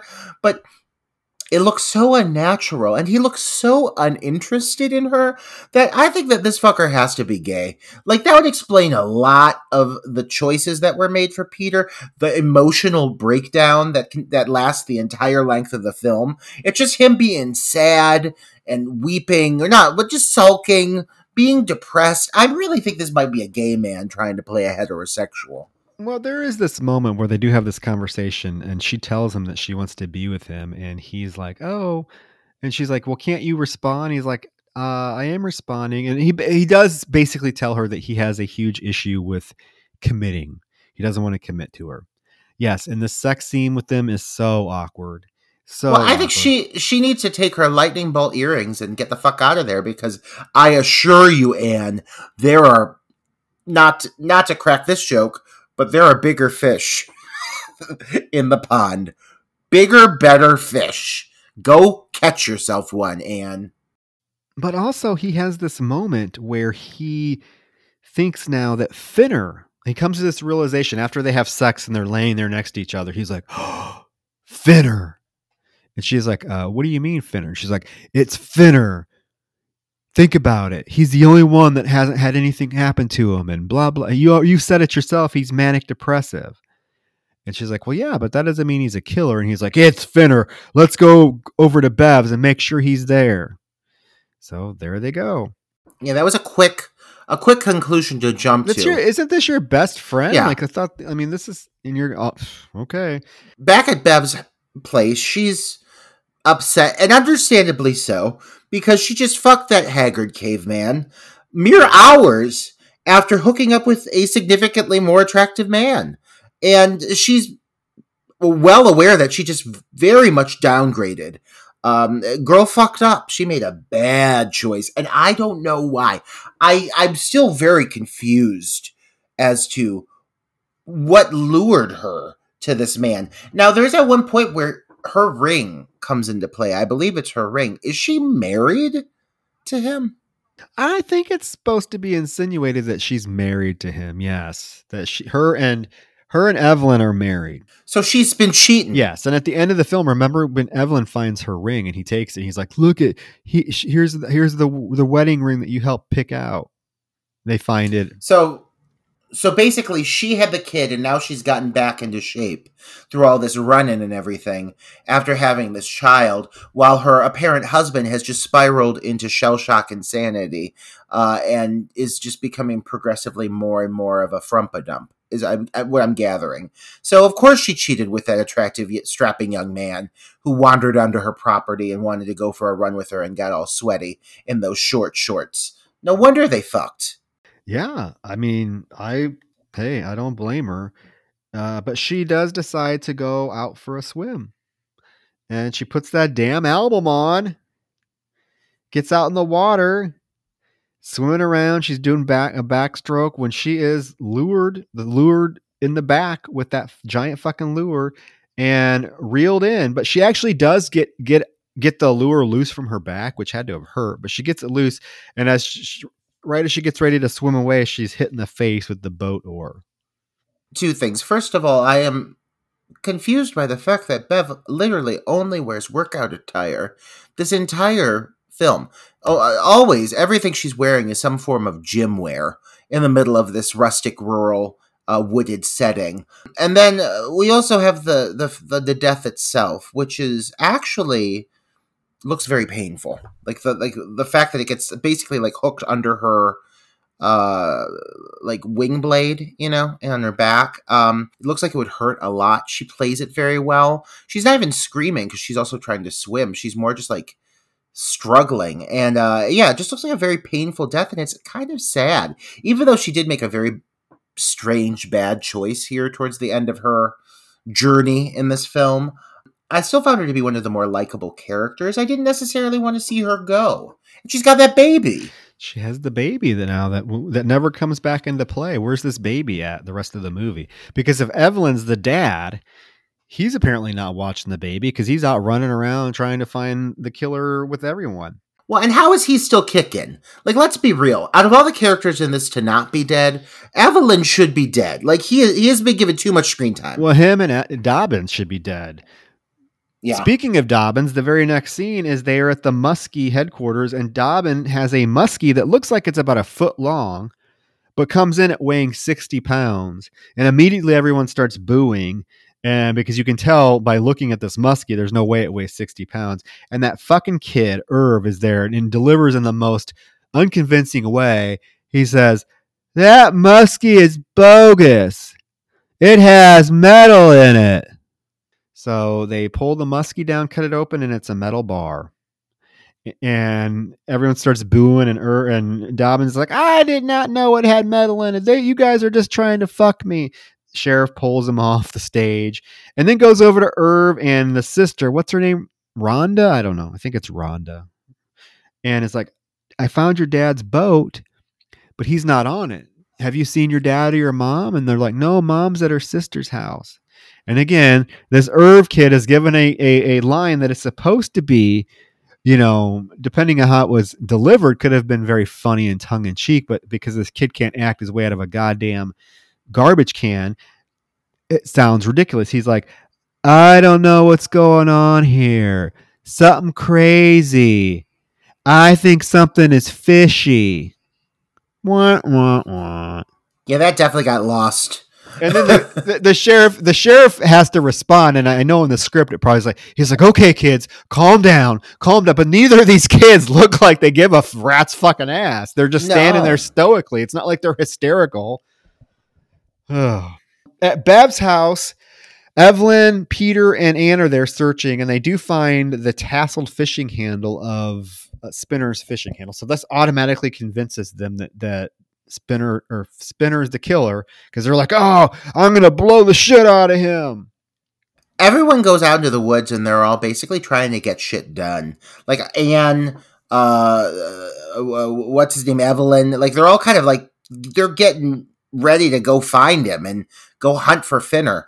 All that Peter can do is pick up a walkie-talkie like a little bitch and start making those false accusations again to the cops and sulking. And he's like, yeah, now I know who the killer is and you have to go get him and blah, blah, blah. And the cops are like, okay, simmer down, cowboy. Like he already made one false accusation. And it turns out that Finner is, again, not the killer. This is the second time that Peter has made this false accusation, and his word really should not be taken seriously because he seems to have no idea what he's fucking talking about. No, and the sheriff rightfully dismisses him. And it's like, okay, I'll take a report. That's all I'm going to do. Peter is emotional. He's too emotional for his own good. He's getting people hurt. Yeah, because now we do go to Spinner, who is fishing on a boat right outside Lukey's place. Is it Spinner or is it Finner? Why do I have Spinner down? Finner. It's Finner. I'm pretty sure it's Finner. Finner, you're right. I knew I was going to. You know what? Both are fishing terms. Yeah. So there you go. It's Finner. You're right. It is. He's doing a real racist impersonation of a Rastafarian person too. That didn't age very well. No. So as Finner is out there, he starts to play his boombox with that stupid fucking song, which Lukey is inside the bait shop cleaning his fish when he hears the song and the cicadas start to go, and he immediately goes crazy, starts grabbing his head and screaming. And he grabs this fishing pole and runs outside, and we see that it's the same fishing pole with the giant lure on it. He casts it out and hits Finner in the side of the head with it. So it's a very abrupt killer reveal. Oh yeah, it comes out of fucking nowhere. So Lukey is the killer. The lure actually rips Finner's ear off, which is very confusing as to how that was executed so smooth. Like he moves his hand and he looks down and half of his ear is cleanly shaven off. And then he turns and you do see the area where like part of the ear was removed, but like I'm very confused how it was such like a smooth cut. It looks like someone took like a sword and just swiped it off real quick. Finner jumps into the lake to get away, and he's like trying to swim away, and he grabs onto the boat to try to get back up to steady himself. And Lukey pulls the boat in, and as he gets the boat in and gets to Finner, it's off screen, we don't see it, but he hacks him in the face with a giant hook. This whole sequence, Troy, I got a lot of questions as to how this came to be. Finner, he sees the crazy old man with the hook come running at him, and he opts to turn and jump into the water while he's on this boat. Now, correct me if I'm wrong, but if he could just manage to avoid the lure long enough, could he not sail this boat away? To a safer place? Exactly. And then I understand why he tries to get back on the boat when he sees that the crazy man Lukey is pulling the boat to shore. Why wouldn't you just try to swim away? Like, this dude's weapon is a goddamn fishing pole. It's pretty easy to get away from that. You're in the water, he's on land. I mean, but this point in the movie, I feel that plausibility goes right out the window. I mean, it's already been kind of nonsensical, but at this point, things start happening at a rate and in a way that is just very confusing to me as a viewer. A lot of it doesn't make any sense. Like, really, and we have seen some bad movies before where we're like, that was really stupid. That didn't make any sense. But this, like, I don't know who sat down and wrote some of this nonsense. These are not actions that I feel humans would make, choices that people would make in these situations whatsoever. It doesn't seem like natural responses to certain things. And it happens like in a barrage. It's not just like one or two examples.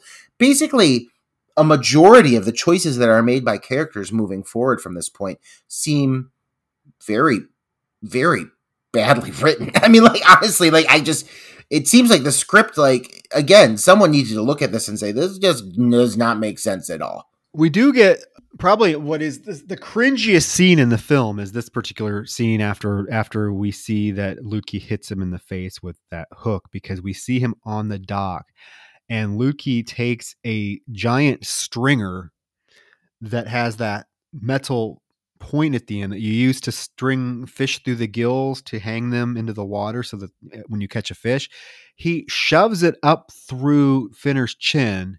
So it comes out of his mouth and he grabs the end of it and yanks it through his mouth. And you see this is disgusting. This made me cringe. And it actually looks pretty, I have to say, pretty decent. Yeah, it doesn't look amazing, but it doesn't look bad. No, it does not look bad, especially now that we have this because the version on Tubi, guys, is the Blu-ray Vinegar Syndrome Blu-ray cut that was made, is the version you're watching on Tubi. So it's very clear. It does not look bad, like, at all. I've seen way worse effects in newer movies. It's very graphic and you get a lot of it. Like, you get a lot. And not only do you see, like, him forcing it up through his jaw and through his mouth, but then on top of that, you see him also, like, chopping off his hands and start grinding the meat from his hand into, like, a meat grinder for the fish. So he can feed it to his mouth. Yeah. Yeah, it's a pretty graphic scene. And it's surprising because so far this film has been pretty tame on the gore. So I do appreciate that they have at least this one pretty graphic scene in there, because this is an 80s slasher film. 80s slasher films were notorious and expected to have gore. So they threw this gore scene in, and I got to say, in my opinion, it looks pretty damn great. I think it's pretty well executed. Anne has gotten drunk back at the house as Evelyn and Peter look down on her in shame. Evelyn's like, "Your girl got drunk." They just stand over her and shame her. It is so I feel weird. Like I'm like, is this gonna turn into like I Spit on Your Grave, where they start gang raping her or what? Because they're just standing there staring, and he's like, "She's drunk. What should we do?" At the same moment, Peter hears a boat. He runs out of the house, and it is fucking Kirsten screaming something. I could not decipher one fucking word that she said. You're telling me that out of all the people who made it this far into the movie, this broad's still alive? How? Are you seriously? How? And she found Finner's boat. Finner was just killed not that long ago. Where's she been the rest of the day? And she knows how to operate a boat? Like, I mean, she does not strike me as someone who would be able to manage that. I mean, no offense to the girl, but she seems like she ain't too quick. And I don't see, driving boats as being a talent that this girl possesses. Well, you can't understand a word she says. So she goes in the house. And now Peter finally realizes that Finner can't be the killer because he finds Finner's ear in the boat with blood. And all they can say is when he picks up the ear, he's like, "Finner, you poor son of a bitch." I'm like, dude, aren't these your friends? You guys are acting like you're quick to accuse them of murder. When you find out they're probably dead, your reaction is a very stoic, "Oh, well, that's too bad." There are so many moments where Peter will like deliver a line and it sounds as though it should be followed up with the SNL Debbie Downer. Womp, womp. Like, honestly, imagine if he would have had the line, "Finner, you poor son of a bitch. Womp, womp." Like, he's just so fucking mopey. So now we know, or he knows, we've known all along that Finner isn't the killer, but now he knows. So who else is it? So now who's he going to accuse? There is this scene where Lutke goes out to his dock, and he goes under the dock and pulls his stringer up. And we see that he has all of these dead bodies on the stringer underneath the dock. They're all like bloated and green. They look ridiculous. You wouldn't get that fucking bloated and decomposed that quickly. Particularly the fact that the Roger, who seemed to be just killed like an hour earlier, is already bloated and decomposed with his eyes bugged out. But he's keeping these bodies under his dock on a stringer like they're real fish. I find, I will say that like the effects, this makeup effect, while a bit exaggerated, they've now given me a few really big, like, makeup gore reveals that definitely exceed my expectations after the groundwork that's been set thus far. I mean, the kill that we had with Finner, definitely, like, way more than I anticipated. Looked really fucking good. And now these, like, bloated corpses, these, like, waterlogged bodies, like yes, they look a bit exaggerated, but, like, I'll take it. Like, I mean, like, if you're gonna at least go all out and try to give me a, like, this level of effect, more power to you. I mean, it's not, again, not the best thing I've ever seen, but it doesn't look half bad. I mean, I'll say that. It's a pretty cool looking effect. Yeah, I mean, I don't think it looks bad. I mean, it's definitely is way exaggerated. Like I said, there's no way the bodies would be that decomposed and look like that quickly. But I get it for visual effect. It actually works pretty well. Well, and for the, like, level of absurdity, even though they didn't lead into the humor of this film, it still possesses a level of absurdity that I think makes something like this more palatable. It still seems realistic within this universe, you know? Yeah. So Peter goes back to inside to tell Evelyn and that Finner can't be the killer because someone killed him.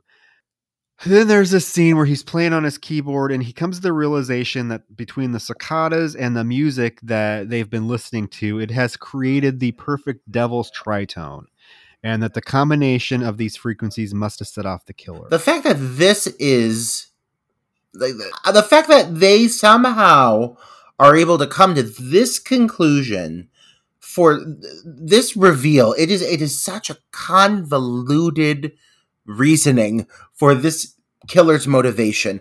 It almost loses me right there. I mean, I've also been struggling to keep up with the dialogue all this time. So, like, by the time we got to this point and this came out of fucking Peter's mouth as the reason as to why this guy's killing people, I was like, are you fucking kidding me? Like, I'm supposed to buy this. This is supposed to be what's keeping my ass in the seat to want to see the conclusion of this film.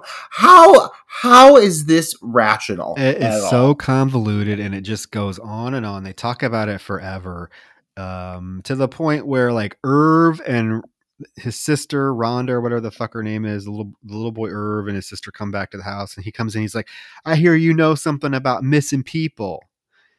Irv reveals that he knows that Lutke has metal plates in his head because when he was at the bait shop, he saw the metal plate and he saw the metal helmet that had the bullet in.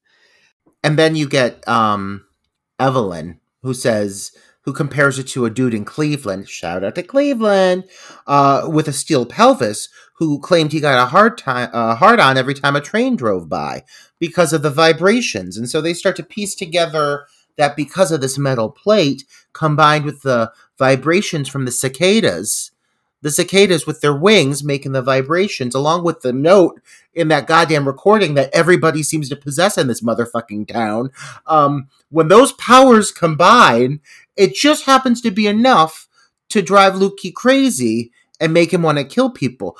What my issue is the volume of times that has to happen to make him go crazy to kill this many people. That is a very specific combination to happen within a certain radius of one person. Well, it's also important to mention the fact that Peter's grandfather was killed 17 years ago, and there hasn't been another murder for 17 years because cicadas basically come back every 17 years. So that's why there hasn't been murders. But yeah, the vibration and the music, well, it causes fucking Lutke to go nuts. I don't know. Go with it. It's. I mean, I'm going to go with it, but I'm not going to sit down and say that I think that this is a reasonable outcome for this movie. It's not. I mean, they could have done so many. Yeah. Come on. Yeah. Come on. Come. Don't make me work that hard, people, for a movie called Bloodhook. Lest we forget we're watching a movie entitled Bloodhook. I shouldn't be working this hard. Troy, I got to point out, you say cicadas, I say cicadas. Is cicadas... I also called Finner Spinner, so please don't... Well, no, but I mean, you might be... I have a very harsh Cleveland accent. My A's... I say cicadas because in Cleveland we have a very harsh accent. Cicadas. Maybe I'm thinking of John Cicada. Maybe this whole time it's been John Cicada who's been causing this noise. It has been John. The lovely. What did he sing? That song that was popular in the '90s. John Cicada. I don't know. Cicada. You know what, folks? Come for me. We're probably going to get a bunch of 1-star reviews now because I said spinner and pronounce cicada. I'm holding you down with this one. I thought this movie was a crock of bullshit, but somehow I'm bringing the facts between the cicadas and the proper name pronunciation. Oh, here we go. We might as well not even release this episode. I've ruined it. Peter and Evelyn go to Lukey's bait shop to snoop around.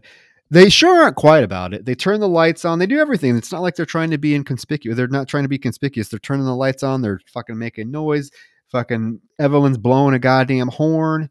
They do find Bev's wedding ring, which Evelyn says, "This is my Bev's wedding ring." And they find a buckets of guts in the refrigerator. There is a line here in which Peter says, well, first of all, Evelyn's like, "Oh, we got to tell the police." And Peter says to him, "No, there's no way that the sheriff's going to buy it." And I'm sorry, but these are buckets of human remains. You better buy something because, there's no way that the people are going to overlook a human in large intestine in a bucket. He says there's no body. Yeah, there's no body. He'll never buy it. There's buckets of intestines. I'm sure that those don't look like they came out of a fish. Peter is a moron. Yeah, I'm sure the sheriff would be able to come to that little bait shop, look in the bucket, and be like, "Yeah, those are human intestines." There's probably that is a human intestine. Absolutely, yeah, absolutely. Meanwhile, we've got Anne meditating again. Oh, she wakes up drunk and she sees Kristen there, and then she goes down to meditate. And at this point, this meditation sequence that takes place here is quite long. It goes on and it builds, and I literally thought to myself, if Anne fucking dies here and Kristen somehow manages to survive, I'm gonna be pissed. I'm gonna be pissed because Kristen has been nothing but obnoxious and keeps trying to sleep with Anne's boyfriend, who is not that desirable. So she's just doing it as a spite fuck. So I really thought I was gonna lose Anne here. I really did. And there's this whole elongated sequence of her on the edge of this pier meditating, and how she doesn't hear this frumpy little man pull up in his boat clickety-clunkety, making noises and sloshing all about. I don't understand it all. Because she's deep into meditation, Roger. Have you never meditated before?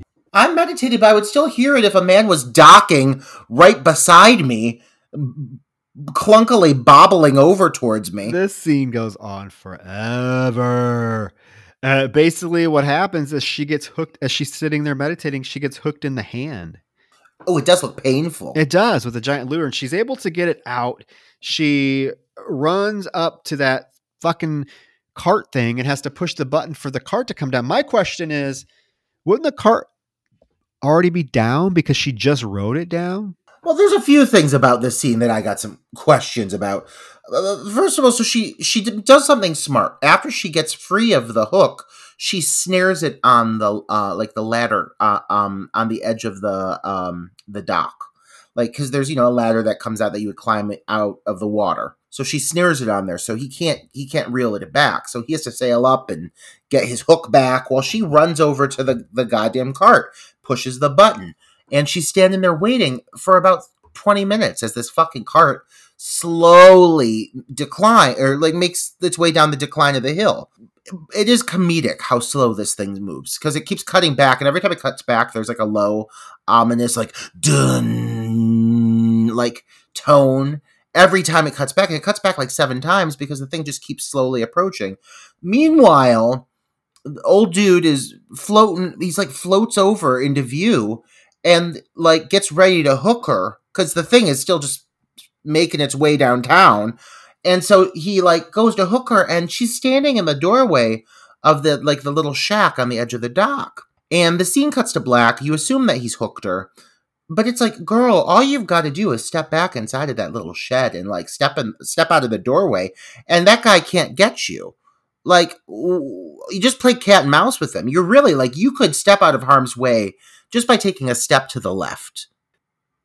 He's like 30 feet away. I just got to play. He's like 30 feet away, and Anne could easily just step out of the way. It's very confusing to me. Yeah, Peter and Evelyn get back to the house, and he goes down to the dock and finds the boombox with that stupid fucking tape in it, Vicky Lee.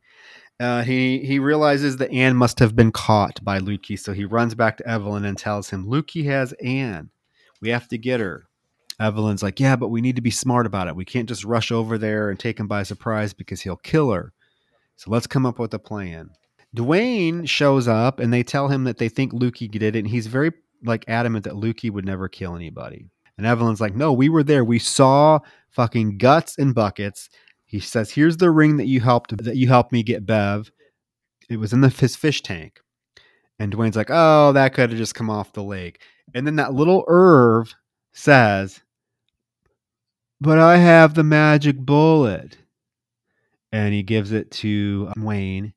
And Wayne's like, where did you get that? And he was like, Lukey's.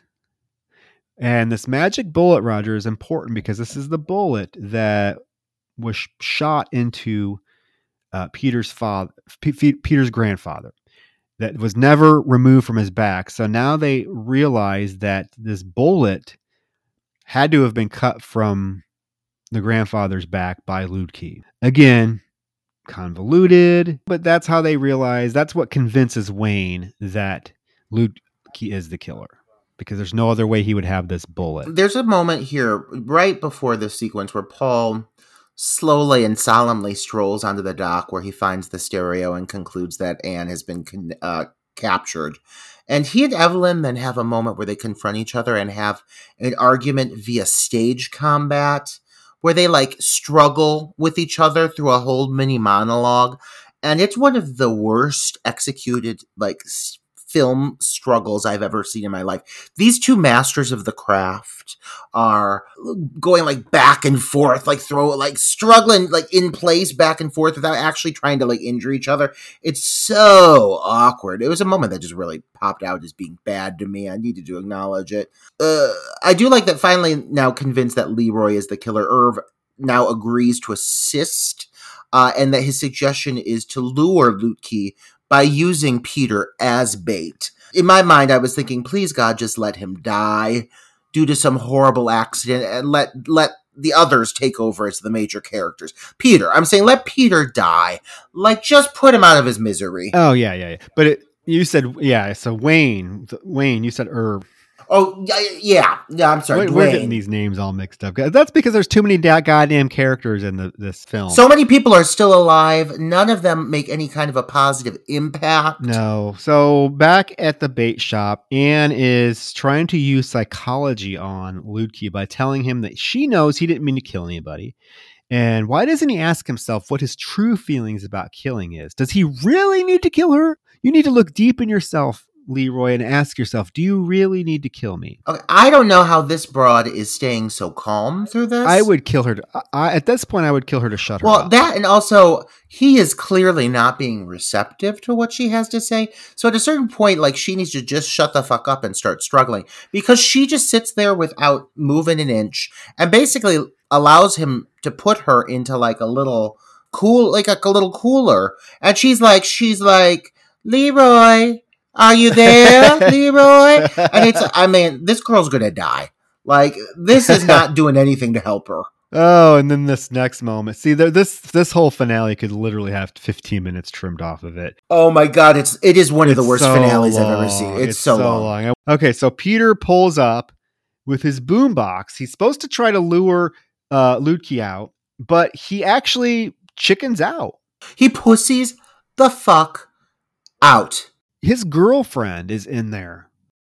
And he is basically put in a position where he has the opportunity to save her. And he fails. Like, he doesn't do anything. No, he goes home and almost sleeps with Krista. Yes! Then he, like, lays down Yeah. next... Well, okay, first of all, he's sitting in this boat after having done absolutely nothing. Everyone is aware that he's failed, by the way. Like, Dwayne is like, that fucking chicken. You know, they're all mad at him that he didn't do what he said he was going to do. And then, to top it off, Leroy, like, pleasantly, like, sails by in the background, and, like, he's like, hello, neighbor! Like, he waves to him, and it looks like as though he has something wrapped in a piece of fabric that was from Anne's dress. Do you notice that, like, at the edge of the boat? And all Peter can do is go, like, you bastard! Like, yell at him. Like, he doesn't do anything. And then he proceeds to go back to the cabin and try to sleep with Anne's friend, Kirsten, who's been trying to whore her way into his life this entire length of this film. He's like, well, you know what? I might as well just give into it. Let my girlfriend go off and die. So I might as well just fuck this chick instead. But last minute, before he gives into the seduction, he goes and grabs his fishing pole. Yeah, it's such a weird, like, you are literally letting your girlfriend sit in this bait shop where you know this man has slaughtered and dismembered several people, including your two other best friends that you don't give a shit about, apparently. Yeah. So he does absolutely nothing. He grabs his fishing pole and he goes fishing, apparently, but he goes to, cuts to Leroy Lutke winning the Muskie Madness tournament. And Dwayne shows up with his gun and is like going to shoot him. He's like screaming to the crowd, he's a murderer. And the sheriff gets Lutke and is like, or gets Wayne and is like, you need to go home, Wayne. Lutke is a hero. And Wayne like starts crying and like leaves. But then there's this like Karate Kid, Mr. Miyagi moment where Wayne is teaching Peter how to cast a fishing pole correctly.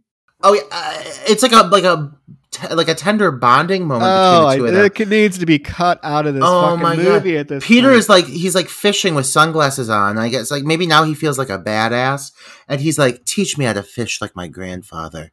And he steps up next to him and like starts helping him like learn how to fish. And at this point, I think, is there no like remorse for failing your potentially fallen girlfriend? Is there no sadness? Is there no other emotion? Is there no, do you not feel any anger? He's standing there calm and cool as a cucumber, just fishing. And there's this moment, this really cheesy moment where Wayne calls him Van Cleese. And Peter's like, don't call me Van Cleese yet. I've got to fight for it. It really is like, it's like, what the fuck is happening? Why is Peter fishing? Call the police. Be proactive. This is not the outcome we need right now.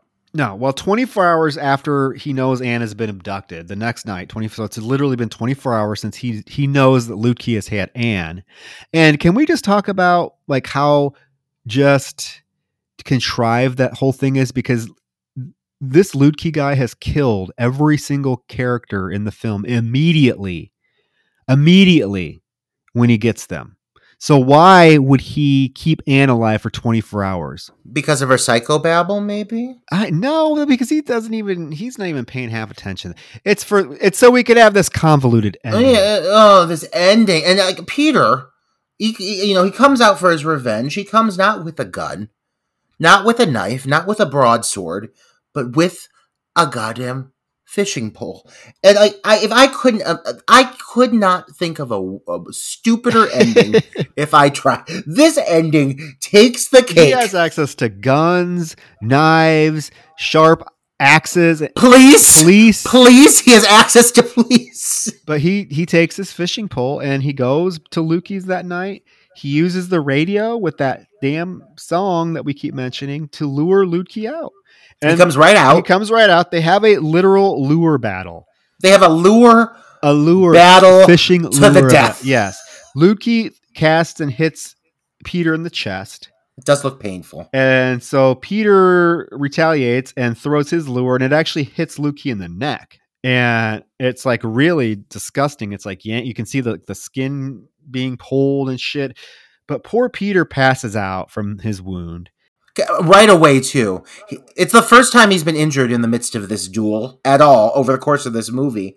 And within seconds, he's collapsed over the edge of the boat. And he wakes up inside the bait shop. He gets right to his feet. the boombox is there. And I want to know, why would Lutke have grabbed the boombox from the boat that Peter arrived on and brought it in the bait shop with him? Out of all the questions you could ask, Troy, that's the one you're going to ask. You're not going to ask how these two managed to just execute a seemingly effective lure duel. Like, that's not the question how that managed to come to fruition. I mean, at this point, the stereo is the least of my concerns. Well, because it becomes prominent, because it's sitting right next to him, and he turns it on, and Lutke starts to fucking freak out again. It distracts him, so Peter is able to open the refrigerator and get Anna. How he knew she was in there, I don't know, because and how she's not frozen to death. It's been a full 24 hours in that fridge with no air. How is she not suffocated and frozen? Tell me, how's she going to breathe with no air, like that Jordan Sparks song? But this film could have ended so many ways, though, Troy. I mean, they could have come up with so many creative ways to end it, and it literally is at this point now where he just removes girl from the fridge. This guy fucking runs out, distracted by the music. He knocks it in the water, so he starts to regain his composure. But then the cops pull up just in the nick of time, and he runs from the building and seems to just dive into the lake. Like, he just apparently just swims away. Is that right? That's exactly how it ends. He gets ready to stab Peter, but yeah, he hears the cop siren and he takes off running, and he runs out of the bait shop into the woods, into the lake. They must have thought that this was going to be set up for a sequel, because this killer does get away. They must have thought, we've got a really good series on our hands. Oh yeah, we need Bloodhook 2. Instead of muskies, it might be carp. Oh, Bloodhook 3 could be bluegill. Salmon. Oh god, that's Bloodhook 4, salmon. But yeah, that's basically the end of it. We do get a shot of Peter, Anne, and Kirsten driving away. They stop for one final gaze at the giant muskie before they just leave town. And my question, Roger, is these three basically are witnesses to murder. Are they literally just allowed to leave? They're just going to leave town. Their two friends were murdered. They were almost murdered. Are they really going to just be allowed to leave? Again, out of all the questions I could ask, that's the least of my concerns.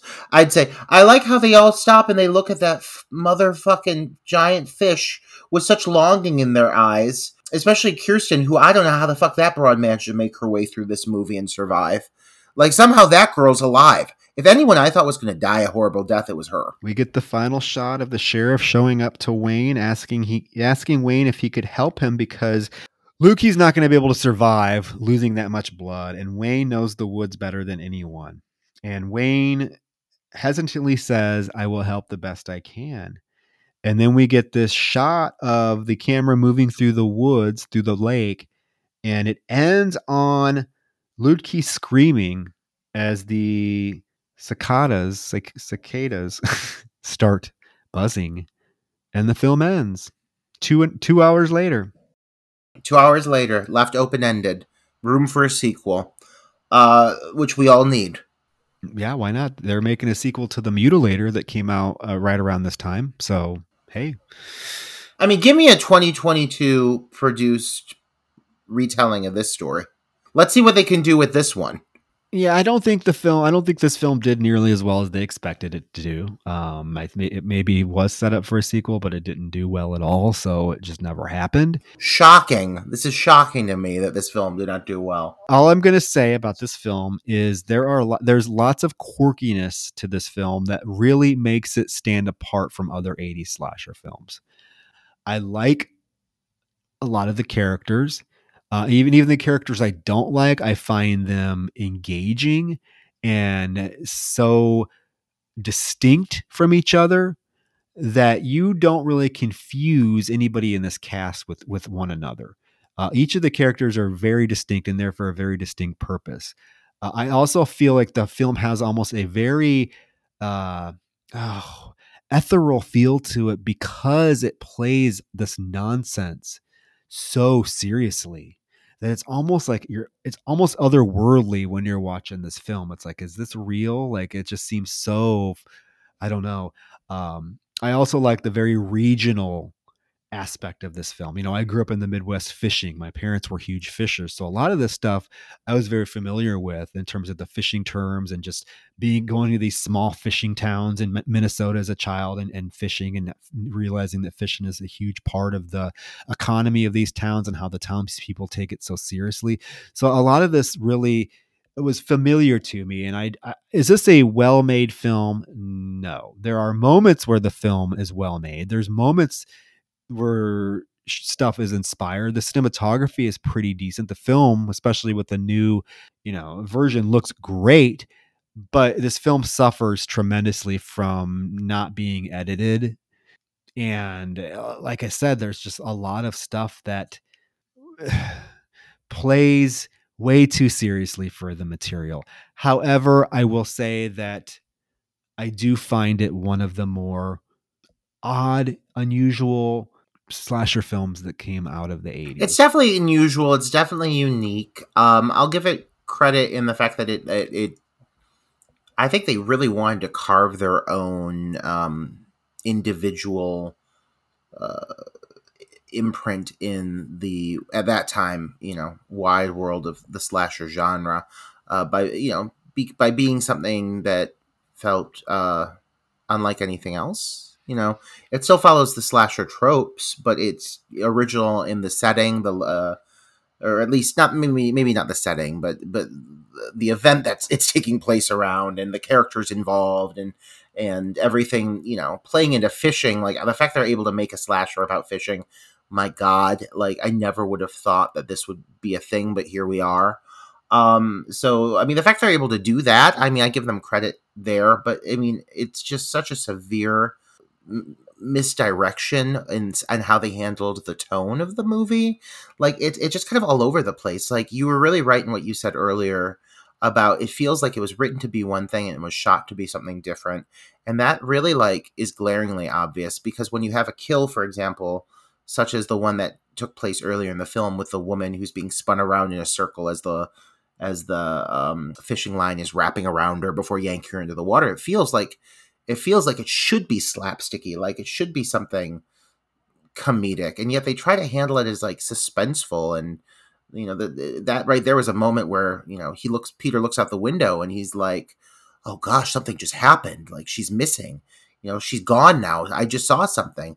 It's treated as like something dramatic, and I really feel like these moments, if they were addressed with more of a sense of humor, would have probably hit better with the audiences.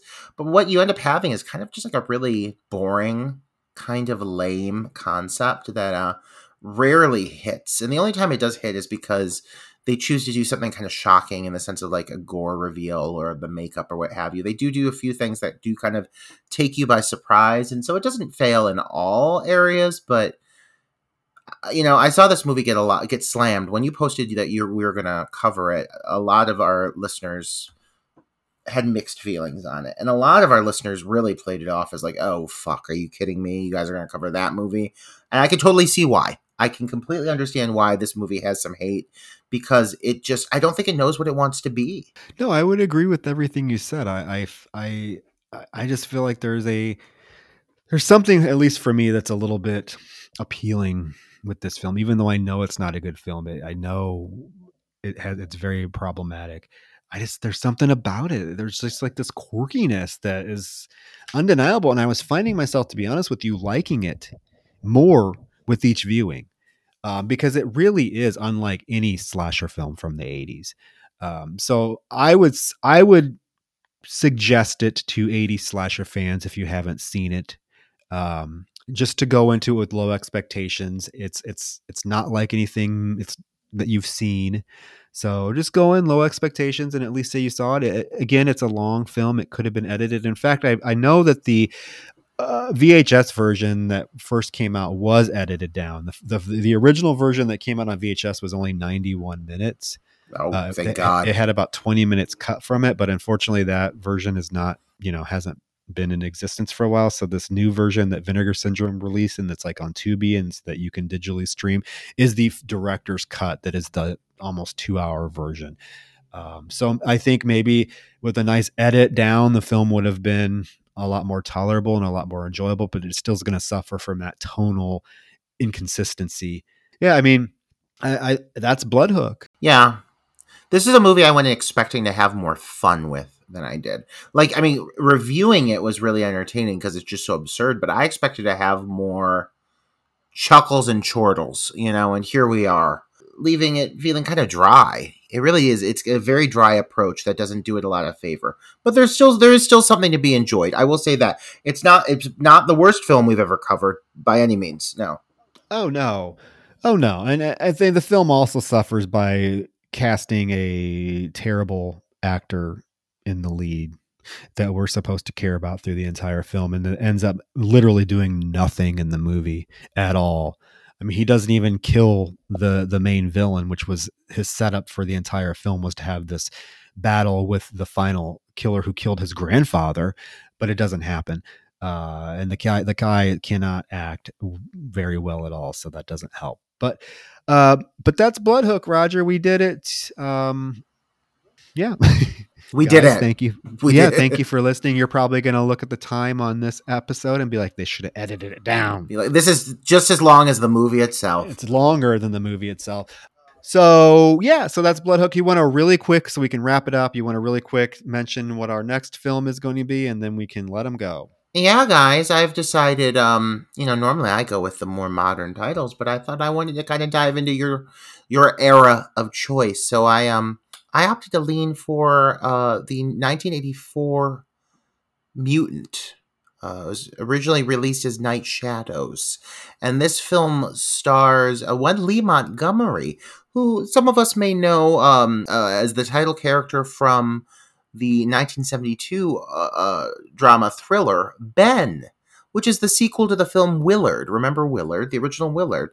Yeah, so this kid played Ben in the film Ben, which is the sequel. Now he's in Mutant, and he's also known as the guy that danced with Sarah Jessica Parker and Girls Just Want to Have Fun. So what more do we want? But yeah, I figured I wanted something that did have a bit of a loose kind of comedic tone to it. It's very much of that era. But you know what? There are some moments in this film that also take me by surprise. I hope it takes our listeners by surprise as well, if they haven't seen it. So check it out. Mutant, 1984. Mutant, 1984. I have not seen this one. It'll be a first-time viewing for me, so I'm excited. Guys, thank you for sticking with us for 2+ hours to hear us ramble about Bloodhook, where I at least mispronounce names, mispronounce words, but I'm still asking for that 5-star rating because I'm entertaining. We're entertaining, right? It's endearing. But guys, thank you again. 5 stars. Go to Apple Podcasts, leave us a rating, a review, and check out our Patreon. We'll have some great stuff coming up for the end of the month for our Patreon episodes. So yeah, patreon.com/Dark Night of the Podcast. But that's it, guys. Thank you. Go catch a muskie. And until next week with Mutant, we shall chat with you later. Goodbye.